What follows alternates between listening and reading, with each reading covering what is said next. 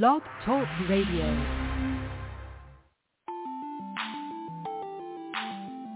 Hey, Chiefs Kingdom, you gotta fight for your right.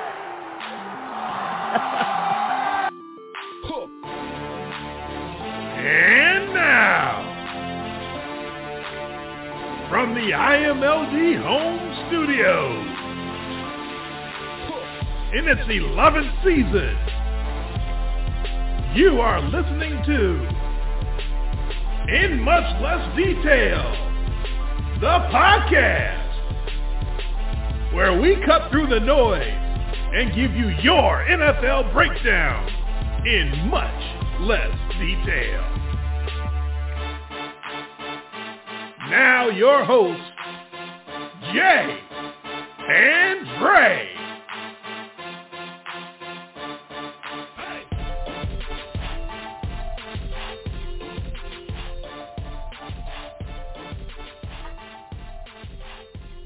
I hope all my Chicago people appreciate my tribute to Ray Clay in my opening there. It's a little more egregious than I realized, especially listening on earbuds, but hopefully the passion shines through and it's not too embarrassing. You are listening live to In Much Less Detail, the podcast, here with you live on a Friday night, September the 15th, 2023. I'm Dre, he's Jay. I am on the phone tonight. I am not on the regular microphone, so it's going to sound a little weirder, a little echoey, but we're trying to get it done, as best we can. We're trying to stay connected. That's the most important thing, is that everything I say can actually be understood and heard, and that I'm not breaking up. Jay, am I not breaking up so far? Yeah, your audio fidelity is obviously not what it is when you're normally connected, but I can hear you. That's all that matters. As long as we can make out every word that each other is saying, that's all that really matters. Yeah, because a couple minutes ago when you called in on the internet connection, I caught about every third word, which works for me because I know what you're saying, but the listeners don't. Yeah, that's the problem we have when I come upstairs and do the show at my wife's uncle's house on his Wi-Fi. I'm far away from the router, but nothing I can do. I can't do it down the first floor. That's occupied at the moment, so got to do it old school upstairs on the phone, just like when we first started doing the show, when we had to do it on the phone. That's going way back. Going 11 years in history. Okay.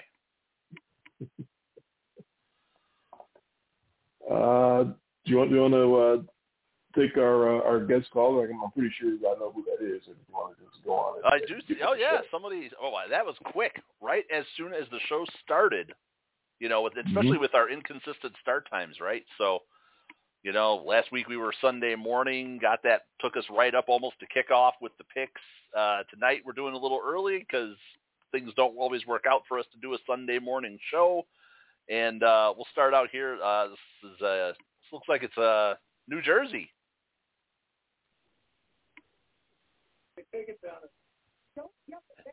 Hello, caller. Lou. You remember? What's going on, Lou? All right. Well, I can speak for a lot of Jet fans that were all coming off a high from Monday night, even though we didn't think it was going to happen. The most improbable win I can think of. Yeah. Maybe it's either being improbable, the impossible can happen. Oh boy. Okay. Well, it can when the other team is throwing the ball right to you guys. That's quite the present that you kept getting there. But I am a little skeptic on how Wilson's going to carry through the rest of the year. I mean, I don't think he's the right person for you. I think you need to go after another quarterback. That sounds great. Who, pray tell, would you go after? That's actually available. We got fun. I mean, there was rumors that Tom Brady was going to come out of retirement, but no, he's involved in other football projects, and that's not going to happen. No. Oh, I love it. This is going to be for the next 5 years. As soon as a quarterback gets hurt, somebody's either going to want Brady or Kaepernick or somebody to come out of retirement. No, Kaepernick would be too much of a problem. He's too much of a headache anyway. Well, he hasn't played meaningful snaps in football for 6 seasons. 7 Yeah, let's years. go get So that guy to take this yeah, team to the 7 promised. years No, out of the league. How's anybody going to take him? Nobody's going to take him now. No, absolutely not. But somebody is going to float that out there with him, with Brady, with any of these people who are recently retired, Matt Ryan, any of these guys. They're going to throw these names out there because they have to fill. First of all, they have to fill 24-hour news cycle and get clicks and so that's what it's mostly all about. But outside of some kind of a big trade, you got to wait a few weeks down the road here. NFL has a later trade deadline now. Maybe some team that's completely out of contention just decides that they're going to, cut bait. Hey, maybe the Cardinals will trade him Kyler Murray. Who knows? There's a good idea. Yeah. Well, I think you should win with Boyle instead of Zach to take over for Rodgers. I mean, because you all know Wilson's going to get injured again anyway, so it won't be long. So I think we'll win with Boyle. Man, asking for meaningful snaps out of Tim Boyle. You sure you're not a Bears fan instead of a Jets fan? No, my brother's a Bears fan, so. Oh. Well, he should be able to tell you how bad Tim Boyle is. Yeah, that's right. Every Bears fan knows the most popular roster player on your roster is the backup quarterback. So. Well, the backup to the backup. And then the third string guy, it's like, so, yeah, I don't know who the third man up is on the depth chart. I think the Jets are going to make a move. They're saying the right things. I just think it's too early they're just not going to grasp at straws. They're going to ride this out with Wilson. I see what they've got. They can't just talk the talk and then as soon as Rodgers gets hurt and say, well, Zach's our guy, and then 3 days later sign somebody and then a week after that he's the starter. So, got to let this thing play out a little bit. That still look like the best defense in the league, right? Or second or third best. I mean, if you could put them, the Cowboys, and the Niners probably all in a bag and jumble it together as far as who's the actual best. And I'm sure whoever's a fan of that team will tell you they're the best. But those look like the Jets will win. You can't go just by 1 week of the season. You can't do that either. No, but the Jets, they had the pedigree. All three of those teams had good defenses last year, and nothing changed going into this year. It's not like somebody suddenly decided to play good defense. There's a track record there with those teams, and they look legitimate. It's just, can they get the offense? And Zach Wilson's going to have to do it for them. They're going to have to use him as the game manager. There's no other option. There's no magic quarterback they can go out and trade for. This is what they tried to do with Aaron Rodgers. That's why they moved heaven and earth to get this guy who tears his Achilles after 4 plays. So, no, there's no other magical guy out there that they can go trade for. Even if they do wait for the trade deadline and get somebody, who in the world could they possibly get that's going to be any better than Zach Wilson? Zach Wilson's no good. I understand that, but the other options out there aren't any better than him. Right. I'm not in a hurry. I'm not sure. Are you tripping over yourself for Jacoby Brissett or, some random Allen, as we like to call them here on the show? Because that's about what it's going to be. That's exactly what Tim Boyle is. That's all that's available. That's what you got. Correct. It is what it is. Yeah. So, like I said, I think you got to wait for some team to start off the season 1-6 and get to that trading deadline, and maybe you can throw a pick at somebody down the road, or some discontented player, or do something along those lines. I think that's going to be their best bet. They clearly have a playoff caliber roster with one giant weakness, and that's the quarterback. Yeah, it sucks. I know, Lou. It sucks as a Jets fan, but those are the breaks. All you can do is hang in there and hope that Zach Wilson doesn't. The worst he could do is play as bad as the guy across from him Monday night and just throw up, arm pumps for everybody. And as long as he doesn't do that, you guys might actually survive and be okay.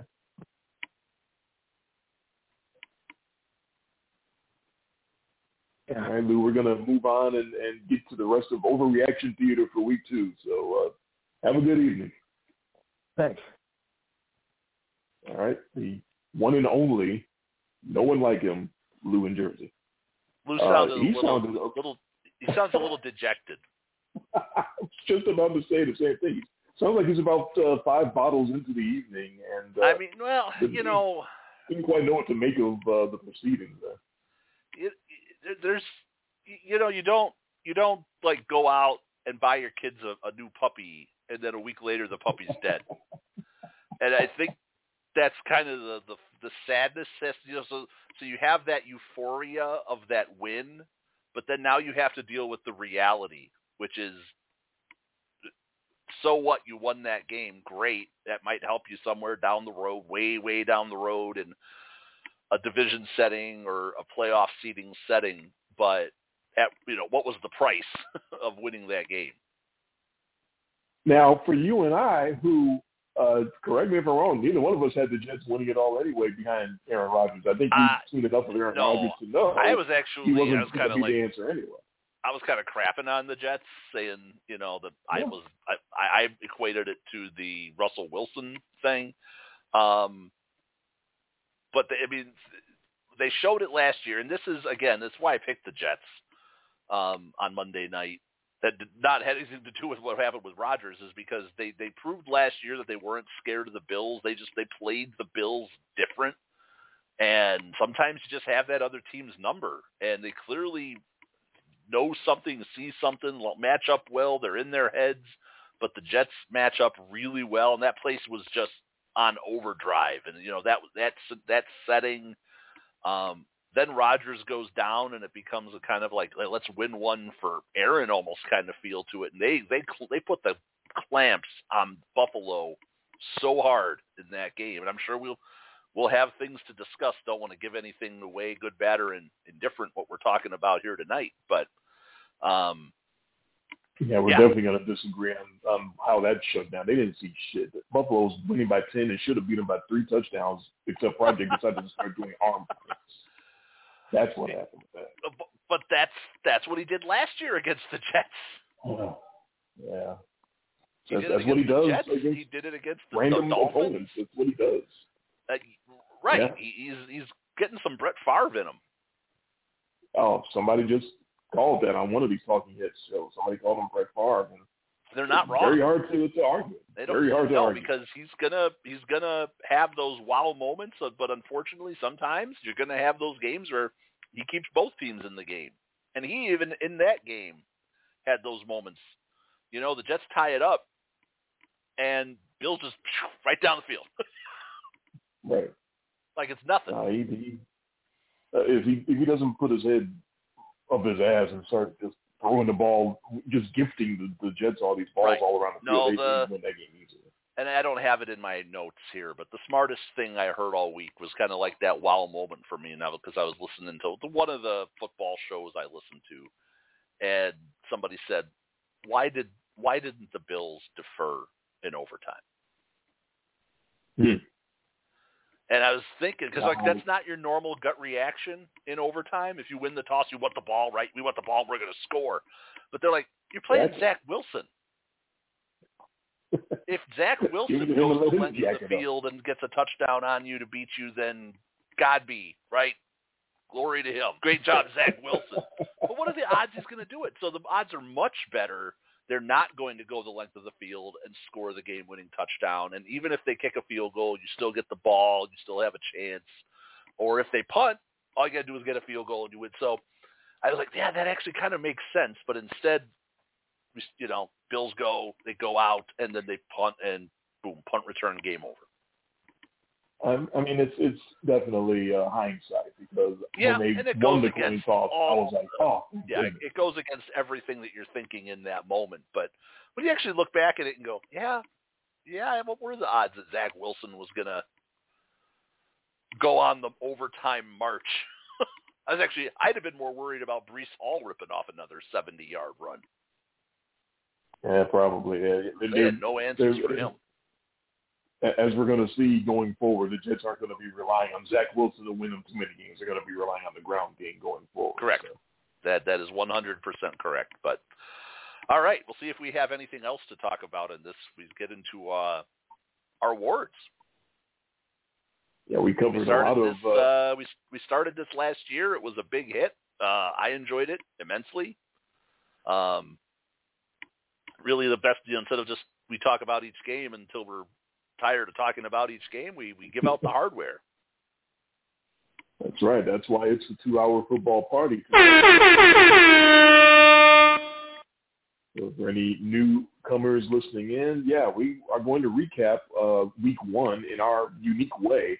We're going to ask each other about the best and the worst and the smartest and the dumbest in different categories about week 1, and that's how we'll recap and break down all the proceedings and what happened. And the tradition that we started last year is that whoever won week 1 in the picks would have the honors of talking about their best and worst first, and that would be you. You definitely won week 1 by going 8-8 against the spread, which is way better than my 5-11. And I want to brag even more about the Lions win that I got accidentally, because I needed it badly, because otherwise it would have been 4-12. So thankfully, I'm glad you pointed that out, because you started off the last show trying to rub it in. I was feeling myself. I was like, yeah. You were. Right, and I'm glad. And what did I say? I said, I am glad that you are so confident coming out of that, because after that you went 6-2 against me. We're not here to talk about the past. We're not here to talk about the past. I actually even forgot about that part, because I was like, man, which one of us goes first? You just throw. No, I forgot. It was, we give the honors. I'm not here to talk about the past.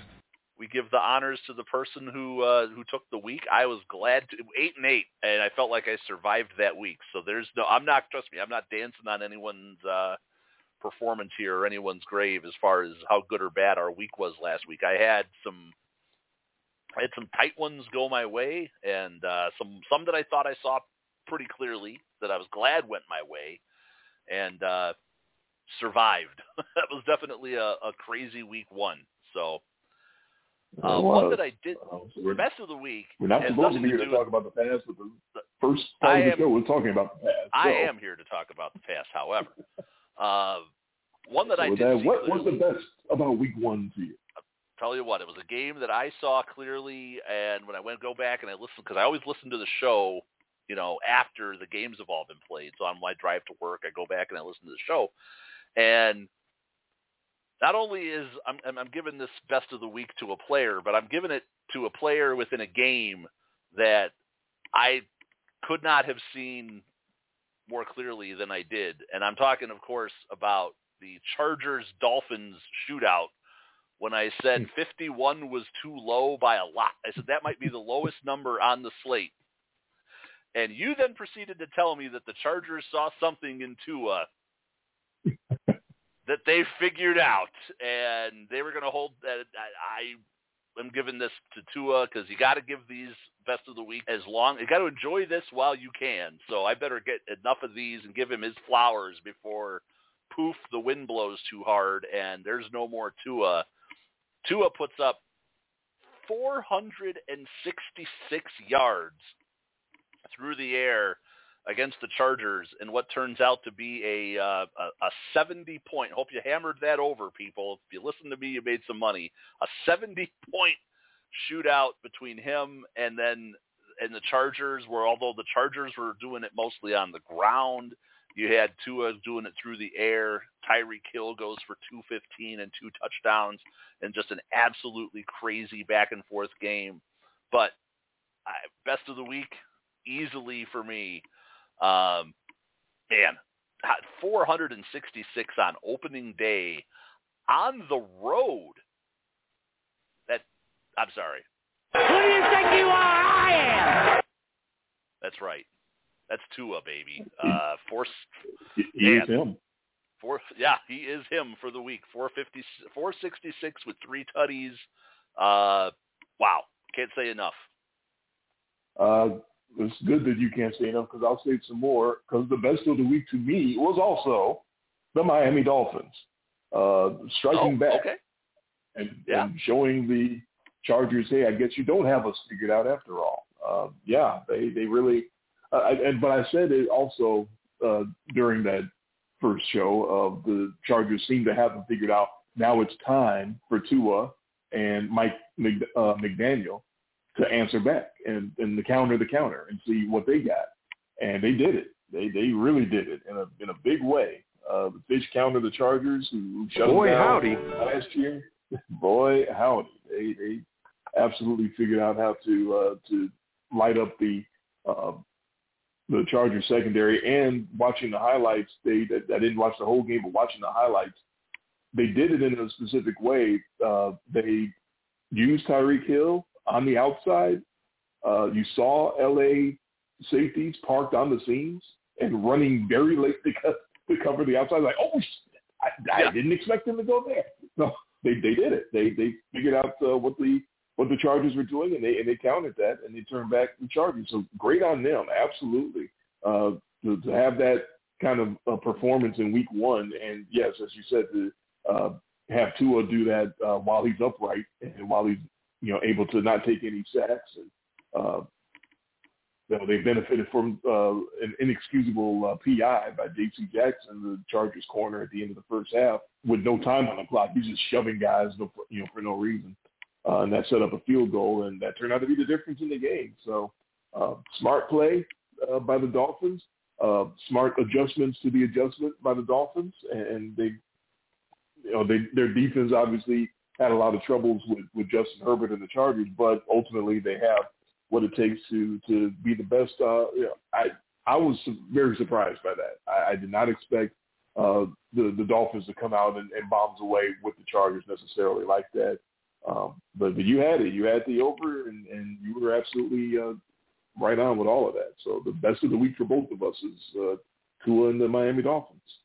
That is shocking that 16 games are played, and kumbaya already given the same. But that really was. I mean, there were some great performances and some great performances that benefited from bad performances. Is that sometimes what you get when you get it to when you get a 40-0 game, let's say, like we got on prime time. Sometimes it's two ingredients that make that. It's one side being really good, and it's also the other side being completely awful. That this game, though, was a great game. And it was funny that both teams were both doing it in different ways, right? I mean, man, Miami doesn't get that last touchdown, and we're talking all about that game by Austin Eckler and the rushing attack of the Chargers and the balance that they brought out. So, no, Tua goes on the road and gets the game-winning drive going back the other way. Then they miss the extra point, which leaves it as a 2-point game. And the Chargers aren't able to capitalize and end up turning it over, on fourth down. And the Dolphins hang on. But, yeah, gutty win going on the road to a playoff-caliber Chargers squad and coming away with that W. Putting everybody on notice there. What was the worst of week one for you? Boy, there's a lot of places that we could go with this, right?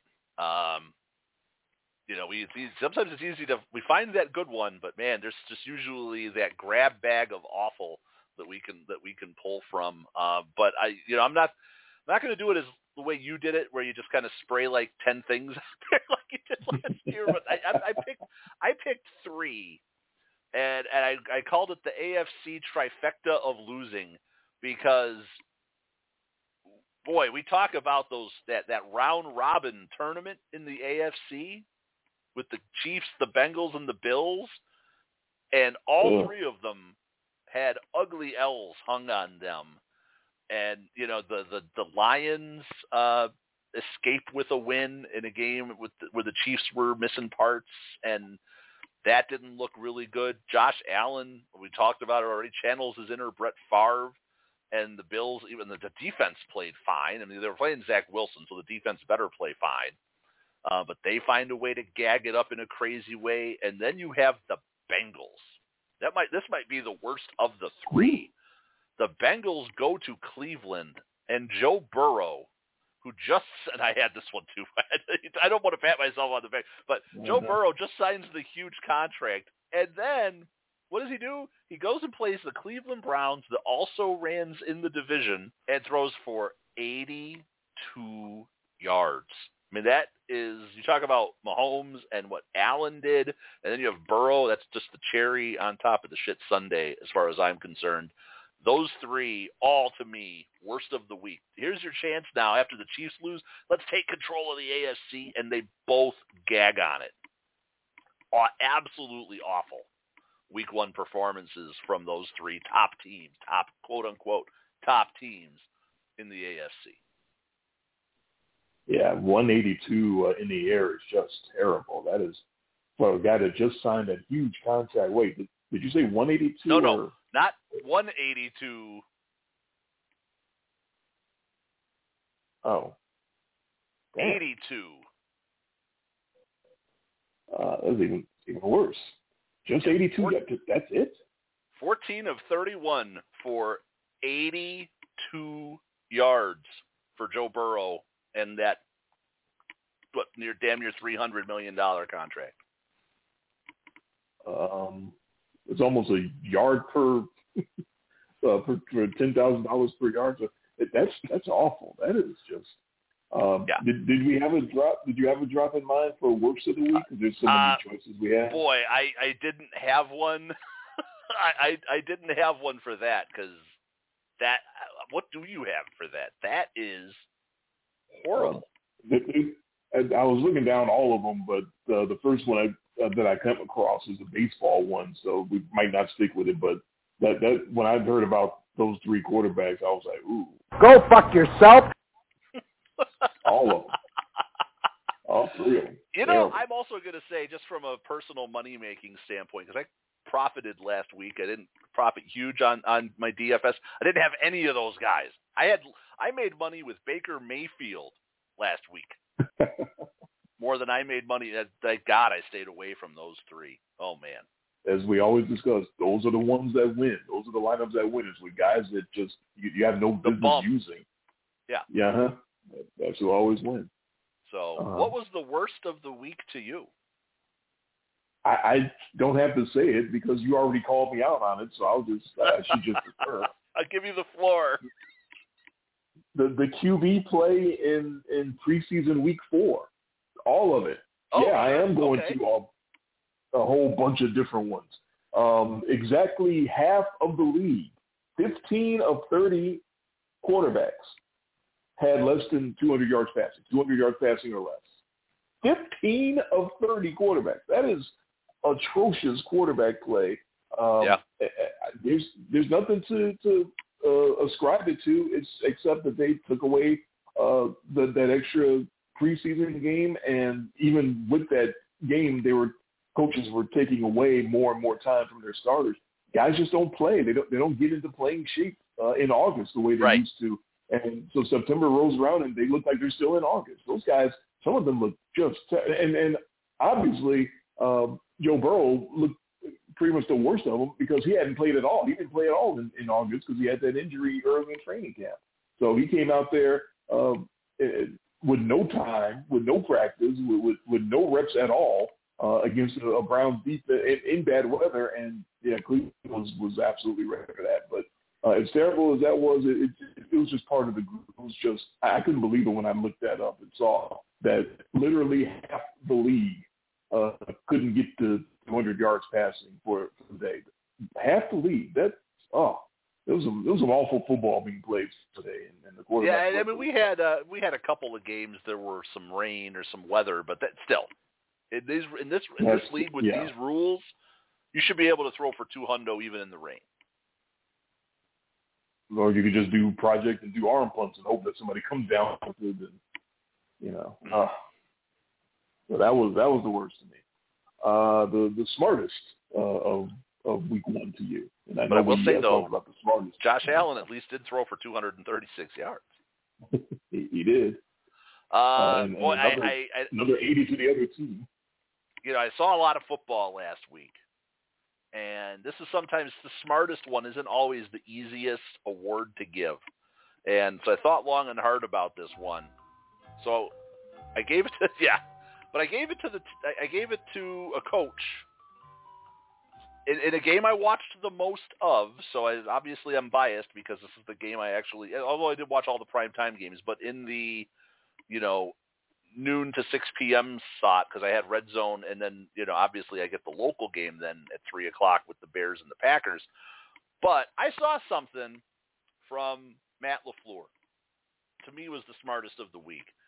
That in that game, Packers-Bears, an extremely close game at halftime. And, I always rag on these guys like I used to with the Mike McCarthy's and some of these other guys that they don't adjust. And the Packers came out in the second half of that game and something snapped where they decided at halftime or they made that adjustment that said, hey, we've got this Aaron Jones. This guy is pretty good.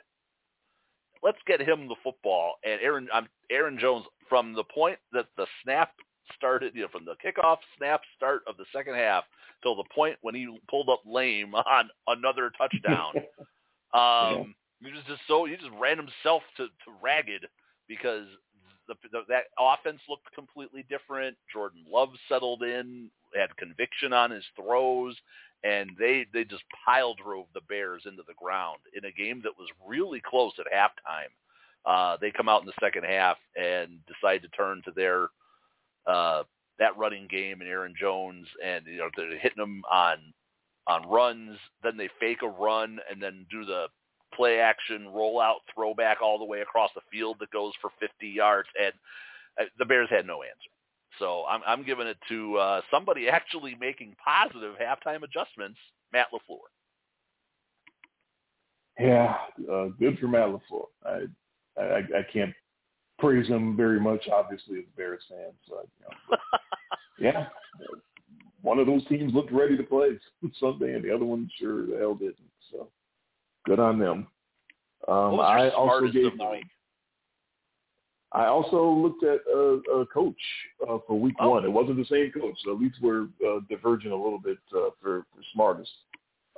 You had that Browns pick over the Bengals, as you already talked about. You had Cleveland to beat Cincinnati. That was the big, scary upset. It wasn't a huge point spread, but like when you talk about the money and the handle, like all of it was on Cincinnati. Nobody was betting the Cleveland Browns in that game.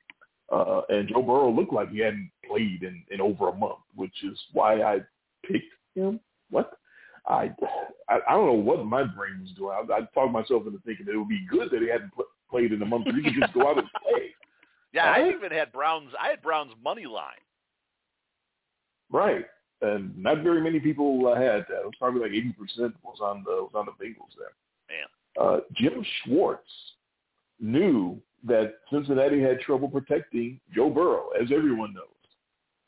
He knew Burrow had a calf injury. He knew that put him down the entire preseason. He knew the weather could be maybe a problem. Hey, let's blitz the hell out of the Bengals and not let Burrow play his way into a rhythm, play himself into good quarterback play, which is pretty much what I was betting on him to do, and everyone else that bet the Bengals. And Cleveland holds Burrow to, as you already said, 82 yards on under 50% passing. Bengals never had a chance. Never had a chance in that game, and the credit for that absolutely should go to the Browns defensive coordinator, the crazy mad genius Jim Schwartz. Yeah, 39% pressure rate in that game. That's getting after him. That was one of those stats that I looked up. Was that pressure stat, and Joe Burrow what is that new? Joe Burrow under constant pressure? It's almost like, wow, it's shocking. But they figured it out. So good on them. Ugly game, a lot of ugly games. That was one of the ugliest. It was, and it makes perfect sense now after the fact. Again, with the hindsight being 2020. But that's what week one is all about. It is, and sometimes that line between smart and stupid is the result, right? Yeah, it makes perfect sense now when you look at it. So I know I got the perfect sound drop for the dumbest of the week. So what was the dumbest for you for week one? Well, we talked about...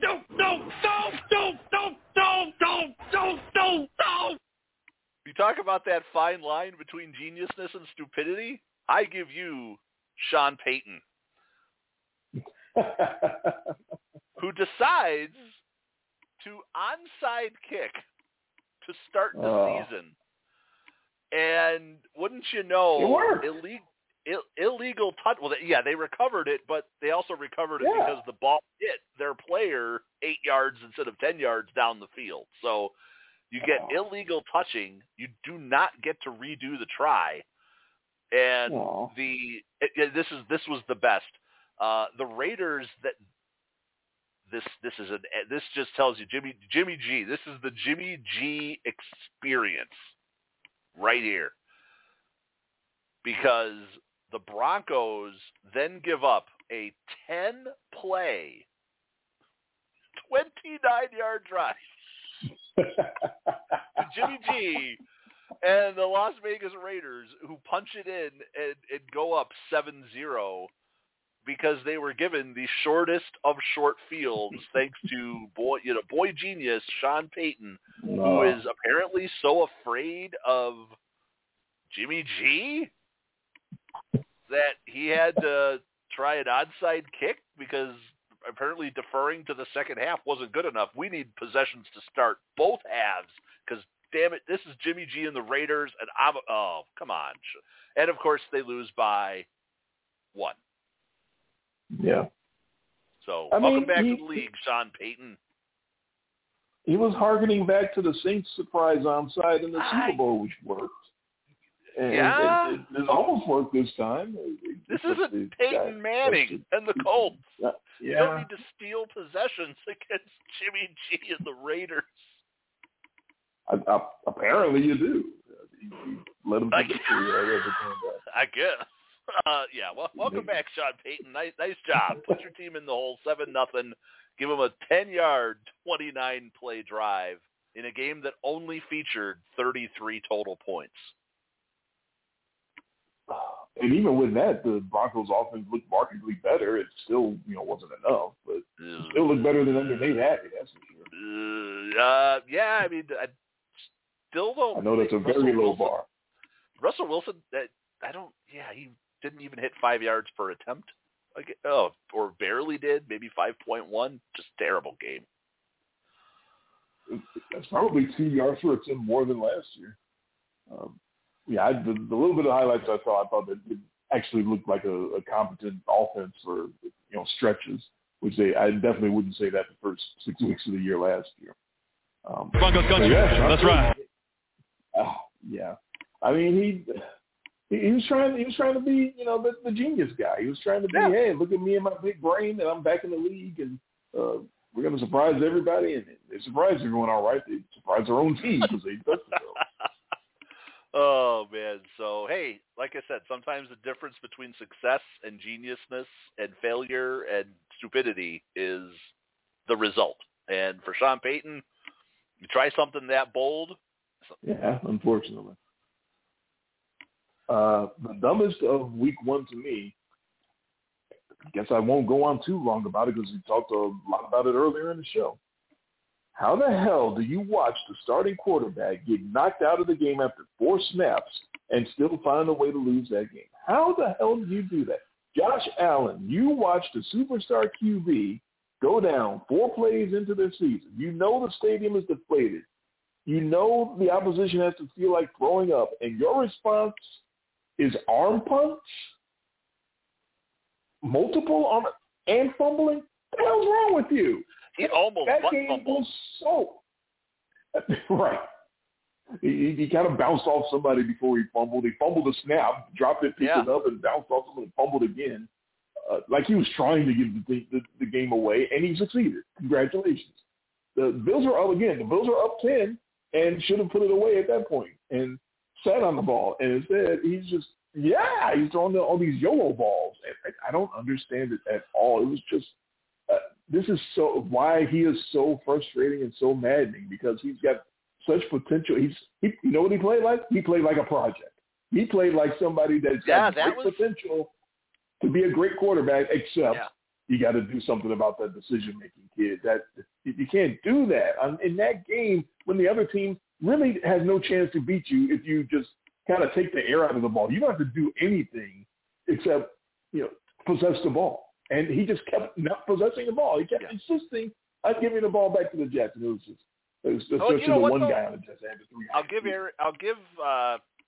give Allen credit here. I'll give Project some credit because he was contrite about it this week and said, "Hey, that was on me. It's my fault. I need to be better. I made the bad throws. Contrast with the guy on the other side in that game who stunk out the gym last year, and then when they asked him, could you have done anything better, to help out your defense? No. Nope.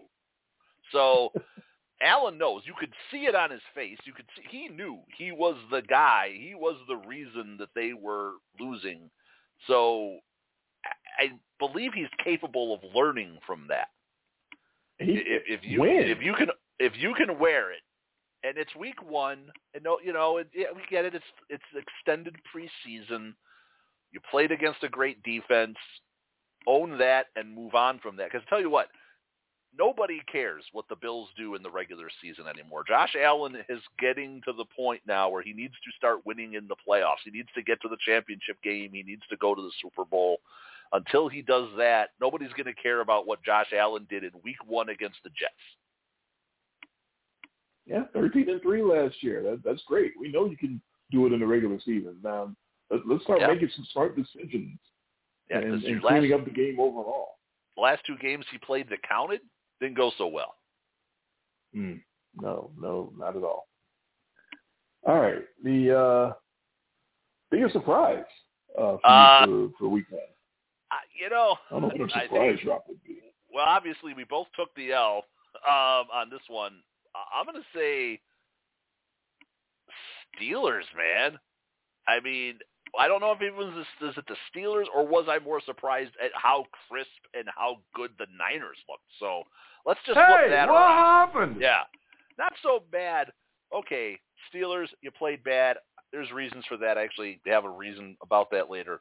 I have another award for them. So I'm actually going to say my surprise was the Niners coming out and dominating the way they did on the road in Pittsburgh against, TJ Watt and all those guys. And for a team that we expected more from out of the Steelers, man, I did not expect it to just look this good, this easy, this fast for San Francisco coming back out there again. And Brock Purdy just does what he does. He throws his 2 touchdowns. The defense dominates. And, man, that game to me, of all the game results, was probably the one I looked at and was like, whoa, that one surprised me. So I guess it's kind of kumbaya.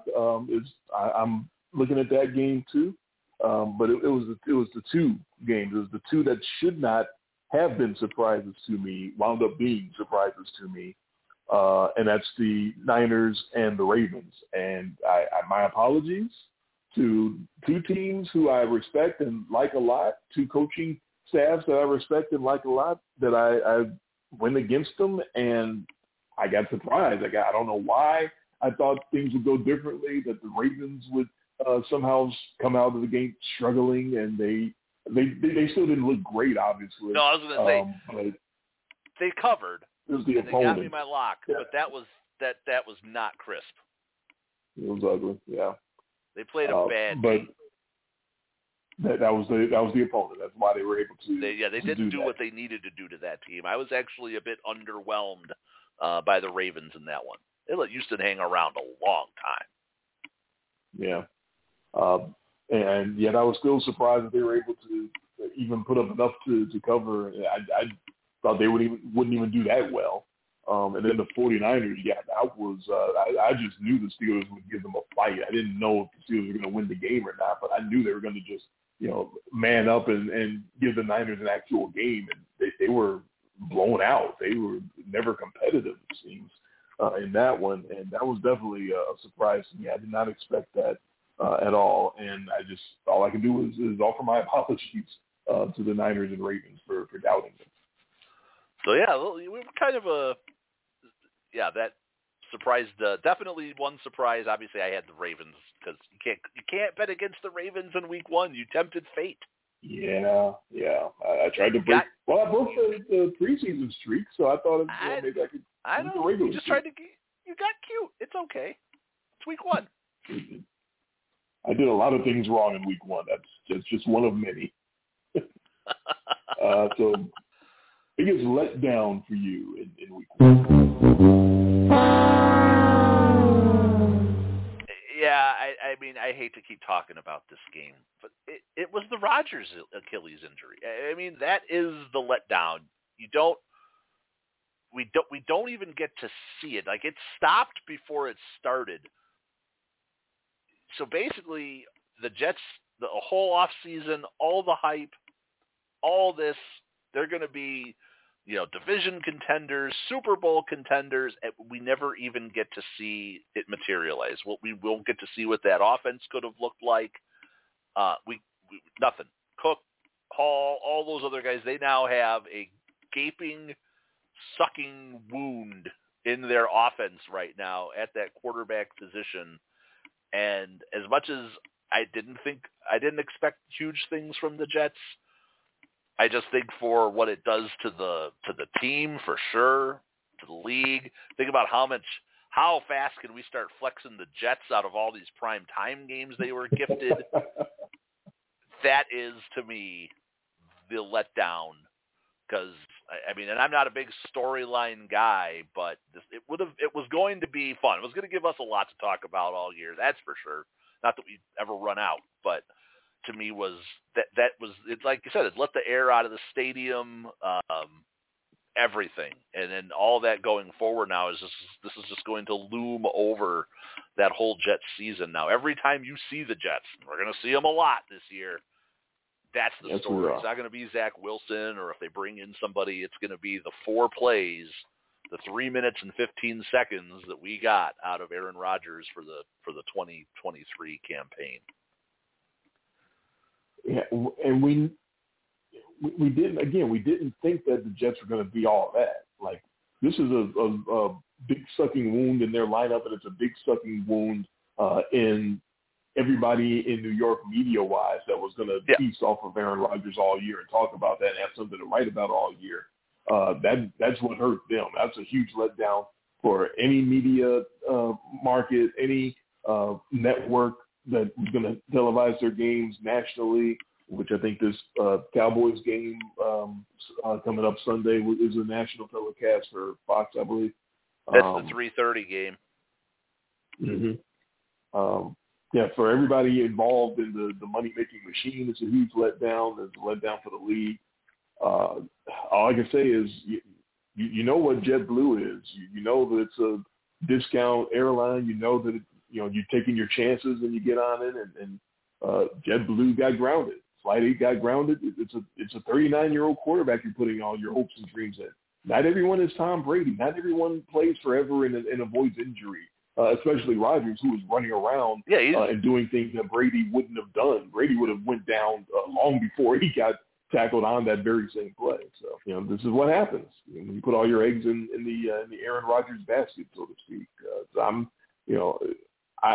sort of laughing at it because I didn't think they were going to do much of anything anyway. But yeah, I understand it's a big letdown for a lot of people in the league, especially Jets fans, and man, poor Lou. Boy, he was depressing. But that was sad. That was sad. I get it. It's a big letdown. I understand, but come on. And to come off of a win and still feel that bad. Hey, again, I've heard this put a different way this week, and it was like, hey, you know what? Better that this happens to Rodgers now than if he's going to imagine if it's week 15 and he does this. And your season is going well. So get the kid in there. Let's see if he's learned. Let him grow. Lean on that defense. There's plenty of teams that can lean on defenses and running games. I mean, you've got 6 teams in this league, or at least more, or maybe more, are afraid of their quarterback. So just put the Jets on that list, and they have the best defense out of all those teams. They may well do something still. But they just know they can't rely on the quarterback. That's all. My biggest letdown is pretty clearly my poor Chicago Bears. Lock of the week, Chicago Bears. Oh man, they didn't look ready to play. Like, what the hell? They didn't even look ready to play football. Like, we're looking at last year and how Justin Fields got a little better and setting these records and stuff, and that's where the optimism came from, is that he seemed to be acclimating himself to the NFL and getting ready to be a productive player this year. and build off of last year. He looked exactly like he did at the beginning of last year, like he didn't know what he was doing. He didn't know where to throw the football. He didn't know how to throw the football. It just, I don't know how it went, all the way back to the regression like that. But, the Bears were supposed to kick the puppy, as you suggested, and the Packers, having injuries and being down with Jordan Love, and they didn't kick the puppy. They got their puppy kicked instead. Green Bay continues the ownership. Aaron Rodgers isn't there, but they still own the Bears, and that was that was a huge letdown. You couldn't have had, when you consider Monday night, you couldn't have had a better weekend up there in Wisconsin, except for a certain bar's patrons. You hear about that? It's the bar that, after Rodgers got hurt, they said they'd be free if the Jets lose, and then they all run up their bar tab after Rodgers gets hurt, and then the Jets win, and then they had to pay. So the Jets win anyway. Yeah. So all those little conspiracy. Yeah, the only thing that really hurts the Packers is they're guaranteed only a second-round pick now because Rodgers is obviously not going to hit his snap count for the season. Correct. That would have netted the Packers a number one. But either way, you basically look at it this way: they got a second-round pick for nothing. That was a free pick. Pretty much. So the Bears looked every bit of awful as you can look, especially for both of us. We both picked the Bears because I said you cannot lay an egg in this game. You have to stand up and punch the bully in the face who's been kicking you while you're down. I did not realize Aaron Rodgers. I never paid attention until I saw the stat after the game was 25-5 against the Bears. Aaron Rodgers was. I can't remember the 5 losses. When did we beat them 5 times? 5 times. 5 losses for Aaron. That included 25 wins. One of those, of course, included an NFC championship. But 25-5, Aaron Rodgers went against the Bears. And now he's gone. You've exorcised the demon. Everybody's happy. You finally get this guy out of town. And that's what you did? That's what you come up with? And that's the guts. I didn't listen to any Chicago talk. I did. It was glorious. You checked in? I did. I only listened to a few segments because you can just listen to certain segments now. It's great on if you go to the Scores webpage down in Chicago, and you just have this whatever app they're using, and you can just find the show, and then it tells you in each segment what they talked about. So you just click on it, and you can go right to that discussion. And it was bad. The calls were bad. Everybody's attitude was terrible. I get it because you're so sick of getting beat by these guys, and this was the shot, and it was just as ugly as it's ever been. And I mean, the Bears even rolled out the cover 0 on a play again, which was great. I mean, which was even better because it was a dropped snap, ball's rolling around on the ground. And Jordan Love just picks it up and then just chucks it to the tight end. And I'm like, what is he doing? And then the camera pans down the street. I'm like, oh, it's cover 0. And the dude's so wide open. He's like falling over to catch the ball. Yeah, rookie tight end Luke Musgrave just wandering around in the secondary all by his lonesome. The only thing that stopped him from scoring was that he fell over from being so wide open. I mean, he fell over being wide open. Aaron Jones is running so free and into the end zone. He's pulling his own hamstring. He hurts himself. Earlier. And and so public enemy number 1 for Bears fans apparently now is Chase Claypool because he was out there giving 0 effort. Right, we got to find somebody. And then of course it's we spent a number 1 pick. We gave away the first pick of the draft to bring in DJ Moore. We threw him the ball twice. Right. And don't even target him. Yeah. Well, So it's a mess. Yeah, maybe I should have given the Bears my struggling instead of the letdown. But they can probably do both. But I'll give you the your struggling of the struggling. Yeah, I didn't want to. I went positive on my surprise when I went with the Niners because I wanted to go negative here on the struggling with Pittsburgh specifically. This just blew me away. Their offensive line. Yeah. It was the worst graded offensive line by PFF this last week. They got the lowest grade. It was like 30, which is terrible. Ooh. And I was like, okay, let's dig into the numbers. Test scores. Now I'm looking for why was it so bad? Was the Niners defense like that good? And I looked into the numbers for how bad that Pittsburgh O-line was. Pittsburgh's offensive line gave up 5 sacks on the game. Okay. That's terrible, right? Yes. None of those, 0, were against the blitz. Mm. So San Francisco played base and got 5 sacks of Kenny Pickett in that game. And we talked about Joe Burrow with that 38-39% pressure rate and how abysmal that is. 46% pressure rate allowed by Pittsburgh's offensive line against the San Francisco 49ers.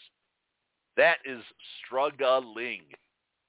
The definition of struggling. Yeah, when you don't have to blitz, when you just send 4 guys and keep getting home, that's a beautiful thing. That's what the Giants did when they won Super Bowls, right?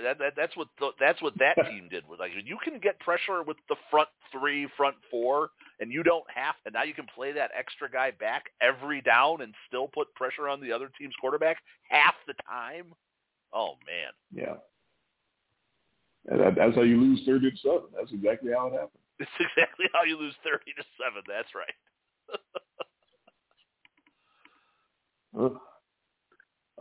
So my struggling, Joe Namath, struggling. Got to be the Jets. Yeah, they won, but come on. Yeah. Rodgers tears his Achilles. They also went from 15-1 to win the Super Bowl down to like 50-1. They just everything went south. The game line for week 2 went south, and they lost like 6 points on that line or something like that. Everyone knows they're fucked. You can call in and say that they need to make a trade and get another quarterback. Like I said, who are you going to get? Who is out there that's any good that a team would be willing to trade you? Yeah, all you're going to get now is you're going to get also rans, you're going to get retired players, or, like I said, you're going to get some team that's dumping at the trade deadline who gives you a guy they don't want. So I said Kyler Murray, right? Because the Cardinals clearly don't want him. No, they sure don't. But yeah, that would throw a 4th round pick at the Cardinals and get Kyler Murray come November 1st. I don't know if I would even offer up a 4 for him. He doesn't seem to be interested in like training and doing the homework and actually being a professional. I'm not saying you're going to get anything good. That's what I'm saying. There is nothing good. My new favorite rumor is as the Vikings keep losing games, they think that the Jets are going to throw this kitchen sink at Kirk Cousins here at the Vikings and try to peel him off because it's his walk year. Like, this isn't fantasy baseball. Teams don't do that. They don't take their star quarterback that they're paying $50 million and just say, we're losing, so let's just trade him. We're not going to re-sign you anyway. Now that would be a baseball move. That would be shrewd. But right. Football hasn't learned that yet.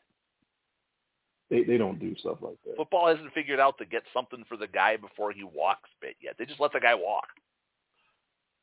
Because they want the pleasure of cutting him. I don't blame him. I wouldn't trade him either if I was Vikings. I think because it's such a small amount of games, you can turn seasons around that you think are in the dumpster. You can't. That's right. A 3-game winning streak in football is equivalent to a 30-game winning streak in baseball because of the amount of games. So you can't turn your season around in baseball like that. So it's a lot easier to just give up and say, well, let's trade something and get something now while we can. Yeah, especially with the around in football. Yeah, especially with the expanded playoffs now, where you can get teams that win 9 games to sneak into the playoffs. So yeah, I'm just saying you're going to hear all. I'm not saying this is what they should do. I'm saying this is the stuff you're hearing now. It's already started. This Kirk Cousins thing already has started. There's already people writing clickbait articles about how Kirk Cousins needs to go to the Jets. Everybody is going to be so desperate to get something on the Jets because, that's not stupid. It's Zach Wilson. They know. They know.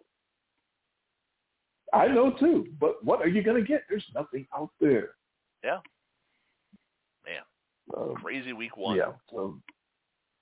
JetBlue Flight 8 is grounded, and everybody knows it, so they're definitely struggling. So with that, everything that happened in week one, I kind of have a feeling where you're going because you haven't brought them up yet, but Danielle would like to know. Leading to the game 72-71. No, it's not where I'm going. I'm not going with the predictable play here.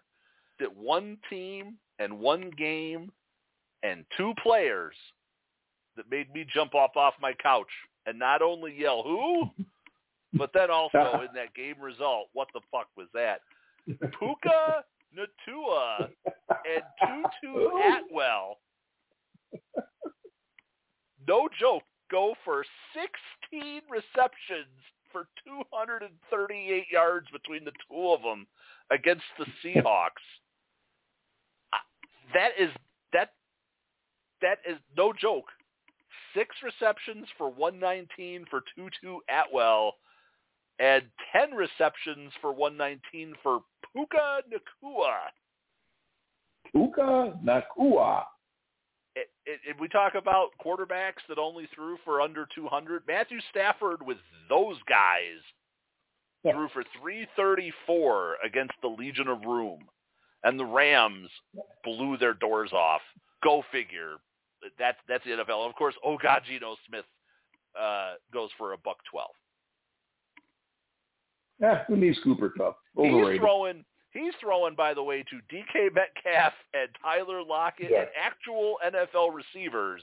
Meanwhile, the guy on the other side's throwing to Tutu Atwell and Puka Nacua for 334. That was my what the fuck. Okay, but you can't say that you didn't know Tutu Atwell going in because we brought him up jokingly in week one. I did, and that's only because I'm a degenerate fantasy player. Nobody else has any idea who the hell. I actually had Tutu Atwell in some of my lineups.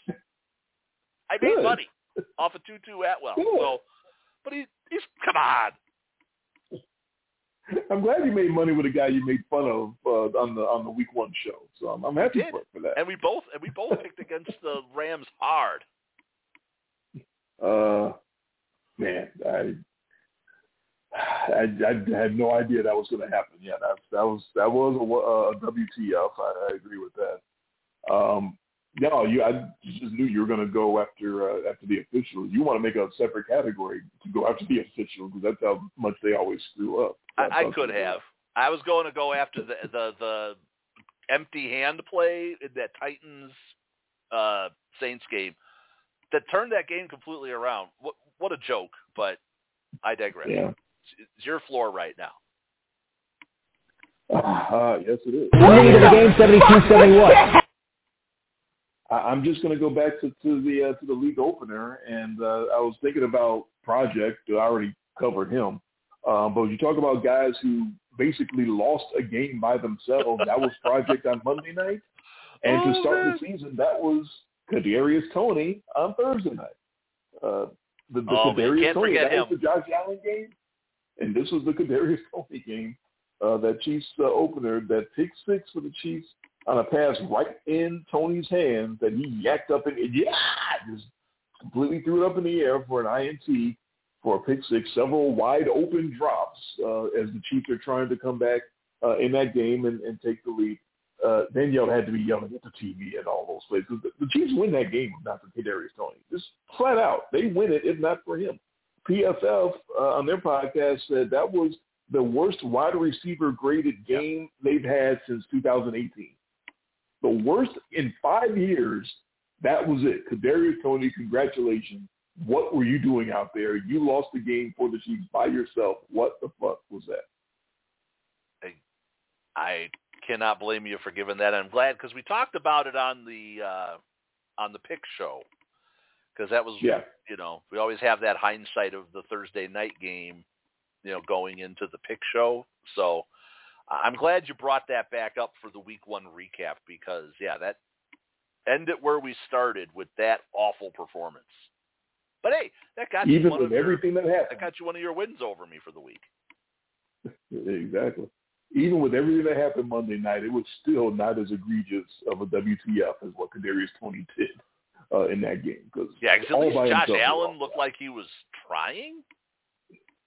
The Bills were winning that game by 10 points. They should have won that thing running away. Oh, my goodness. So with all of that, that sets up one of the best overreaction theater week 2s you could possibly come up with, because some of these lines are overreacting to what happened. A lot of the analysis going into the games are overreacting. So I'm very curious to see how you're going to go on some of these picks. And I know I definitely, and I mentioned it in my picks, I fell victim to some of the overreaction, but not all of it. But some of it is like, I can't possibly pick this team going off of what they did in week 1. I mean, sometimes all you have is what your eyes and ears are telling you, and all we've seen right now is week 1. So what do we dismiss from week 1, and what do we legitimize? And that's always the struggle for week 2. And I think this is the hardest week of the year to pick. And especially I think this year may be the hardest in a long time. I definitely struggle with a lot of these picks. So we're ready to figure out what we're going to do with some of these week 2 picks. It was a tough one for me. It was a tough go trying to make these picks. Well, maybe after the humbling experience that you had in week 1, I bet you're set up for a bounce back week 2 here. Boy, I certainly hope so. That's the nicest thing you've ever said to me, and I hope you're right about that. Oh, one more thing that we didn't pat ourselves on the back with. Did I not tell you to slam that Washington Commanders Arizona Cardinals under? And it hit. Yeah. It hit by 1 point or 2 you points. Hit that under. Yeah, you hit that under. I smashed the over on Miami and the Clipper Chargers. So not just for us picking these games. Sometimes we give you the juice on the stuff that we're not even competitive on, like, hitting these overs and unders. Hey, when I feel it, I tell you, and I felt it. That was the strongest play last week to me, was that under. And again, it didn't hit by much, but it did hit. It did hit. And you said you made money off of that goofy DFS lineup you set up. It made $1. It made $1.50 off of my $1. So yeah, it got in the money. That's all. That lineup money. The lineup with 2 kickers, 2 defenses, and 2 running backs. The funny part is, if I had flipped my captain from Washington defense to Arizona defense, I would have won a lot of money. Yeah, because they got that bumble touchdown. Yeah. Well, that's what kept them in the game. Right, and they covered the number. Yeah, for me to win that big. One of my handful of victories was taking the Cardinals in the points. Hey, you know what? They all count the same. Even if even if it feels dirty because you want to pick with the Arizona Cardinals, you want to pick. I can't possibly have a lot of confidence in these, because I went 5-11, and I kind of felt lucky to have won that 5. That's how bad those were. So. Well, we did not do well on the ones that we agreed on either, and that's always what makes So it's okay when you give up 3 games to somebody else, but hey, at least if it's one person wins 11, the other guy wins 8, you don't feel so bad. But when you give up 3 games and you're stuck on 5, that stings. Yeah, it looks like we went 2-5 in the games that we agreed on. That's definitely not good. No, that could have definitely been better. All right, you ready to improve on those numbers? I'm hoping so. 500, baby. We will both try to improve on what we did in week 1 after we have the plugs for the next couple minutes. You are listening live to In Much Less Detail, the podcast. Not on the radio, but only here on the website, blogtalkradio.com/InMuchLessDetail. To be notified when we're live, you can follow the show on the Blog Talk Radio website, or you can follow my Twitter feed at IMLDDre when I tweet out when we're live before every show. Jason's on Twitter too. His feed is at IMLDJTG. Our show is available as a podcast where you can get the live show and a special VIP after show. To listen to the show as a podcast about an hour or so after the live show is over, come back to the show page and go through our archives, or subscribe on iTunes or any number of different podcasting apps, including Player.fm, Mixcloud, Blueberry, and the TuneIn Radio app. You'll get the whole show, the live show and the after show, downloaded straight to you. You can always send us a question or comment or shout out via email to the following email address, inmuchlessdetail@gmail.com. You can follow all of our picks on our blog. The website for the blog is inmuchlessdetail.blogspot.com. Our Thursday night picks will be available Thursday afternoon on our Twitter feeds. Again, that's at IMLDDre and at IMLDJTG. This copyrighted broadcast is a production of Jay and me and is solely performed for our entertainment as well as for any poor soul who happens to be listening. It is intended to be a football pick show for the private, non-commercial use of our audience. Any publication, reproduction, retransmission, or any other use of the descriptions and accounts of this podcast without the express written consent of Jay or me is strictly prohibited. Try to do better in week 2. We got off to the most even of starts to the week because Thursday night was a push between the Vikings and the Eagles.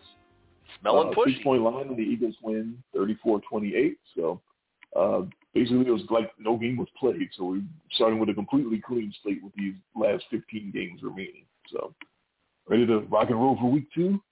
And we didn't disagree on the game either, so it's not even so. Right. We both were on the Eagles.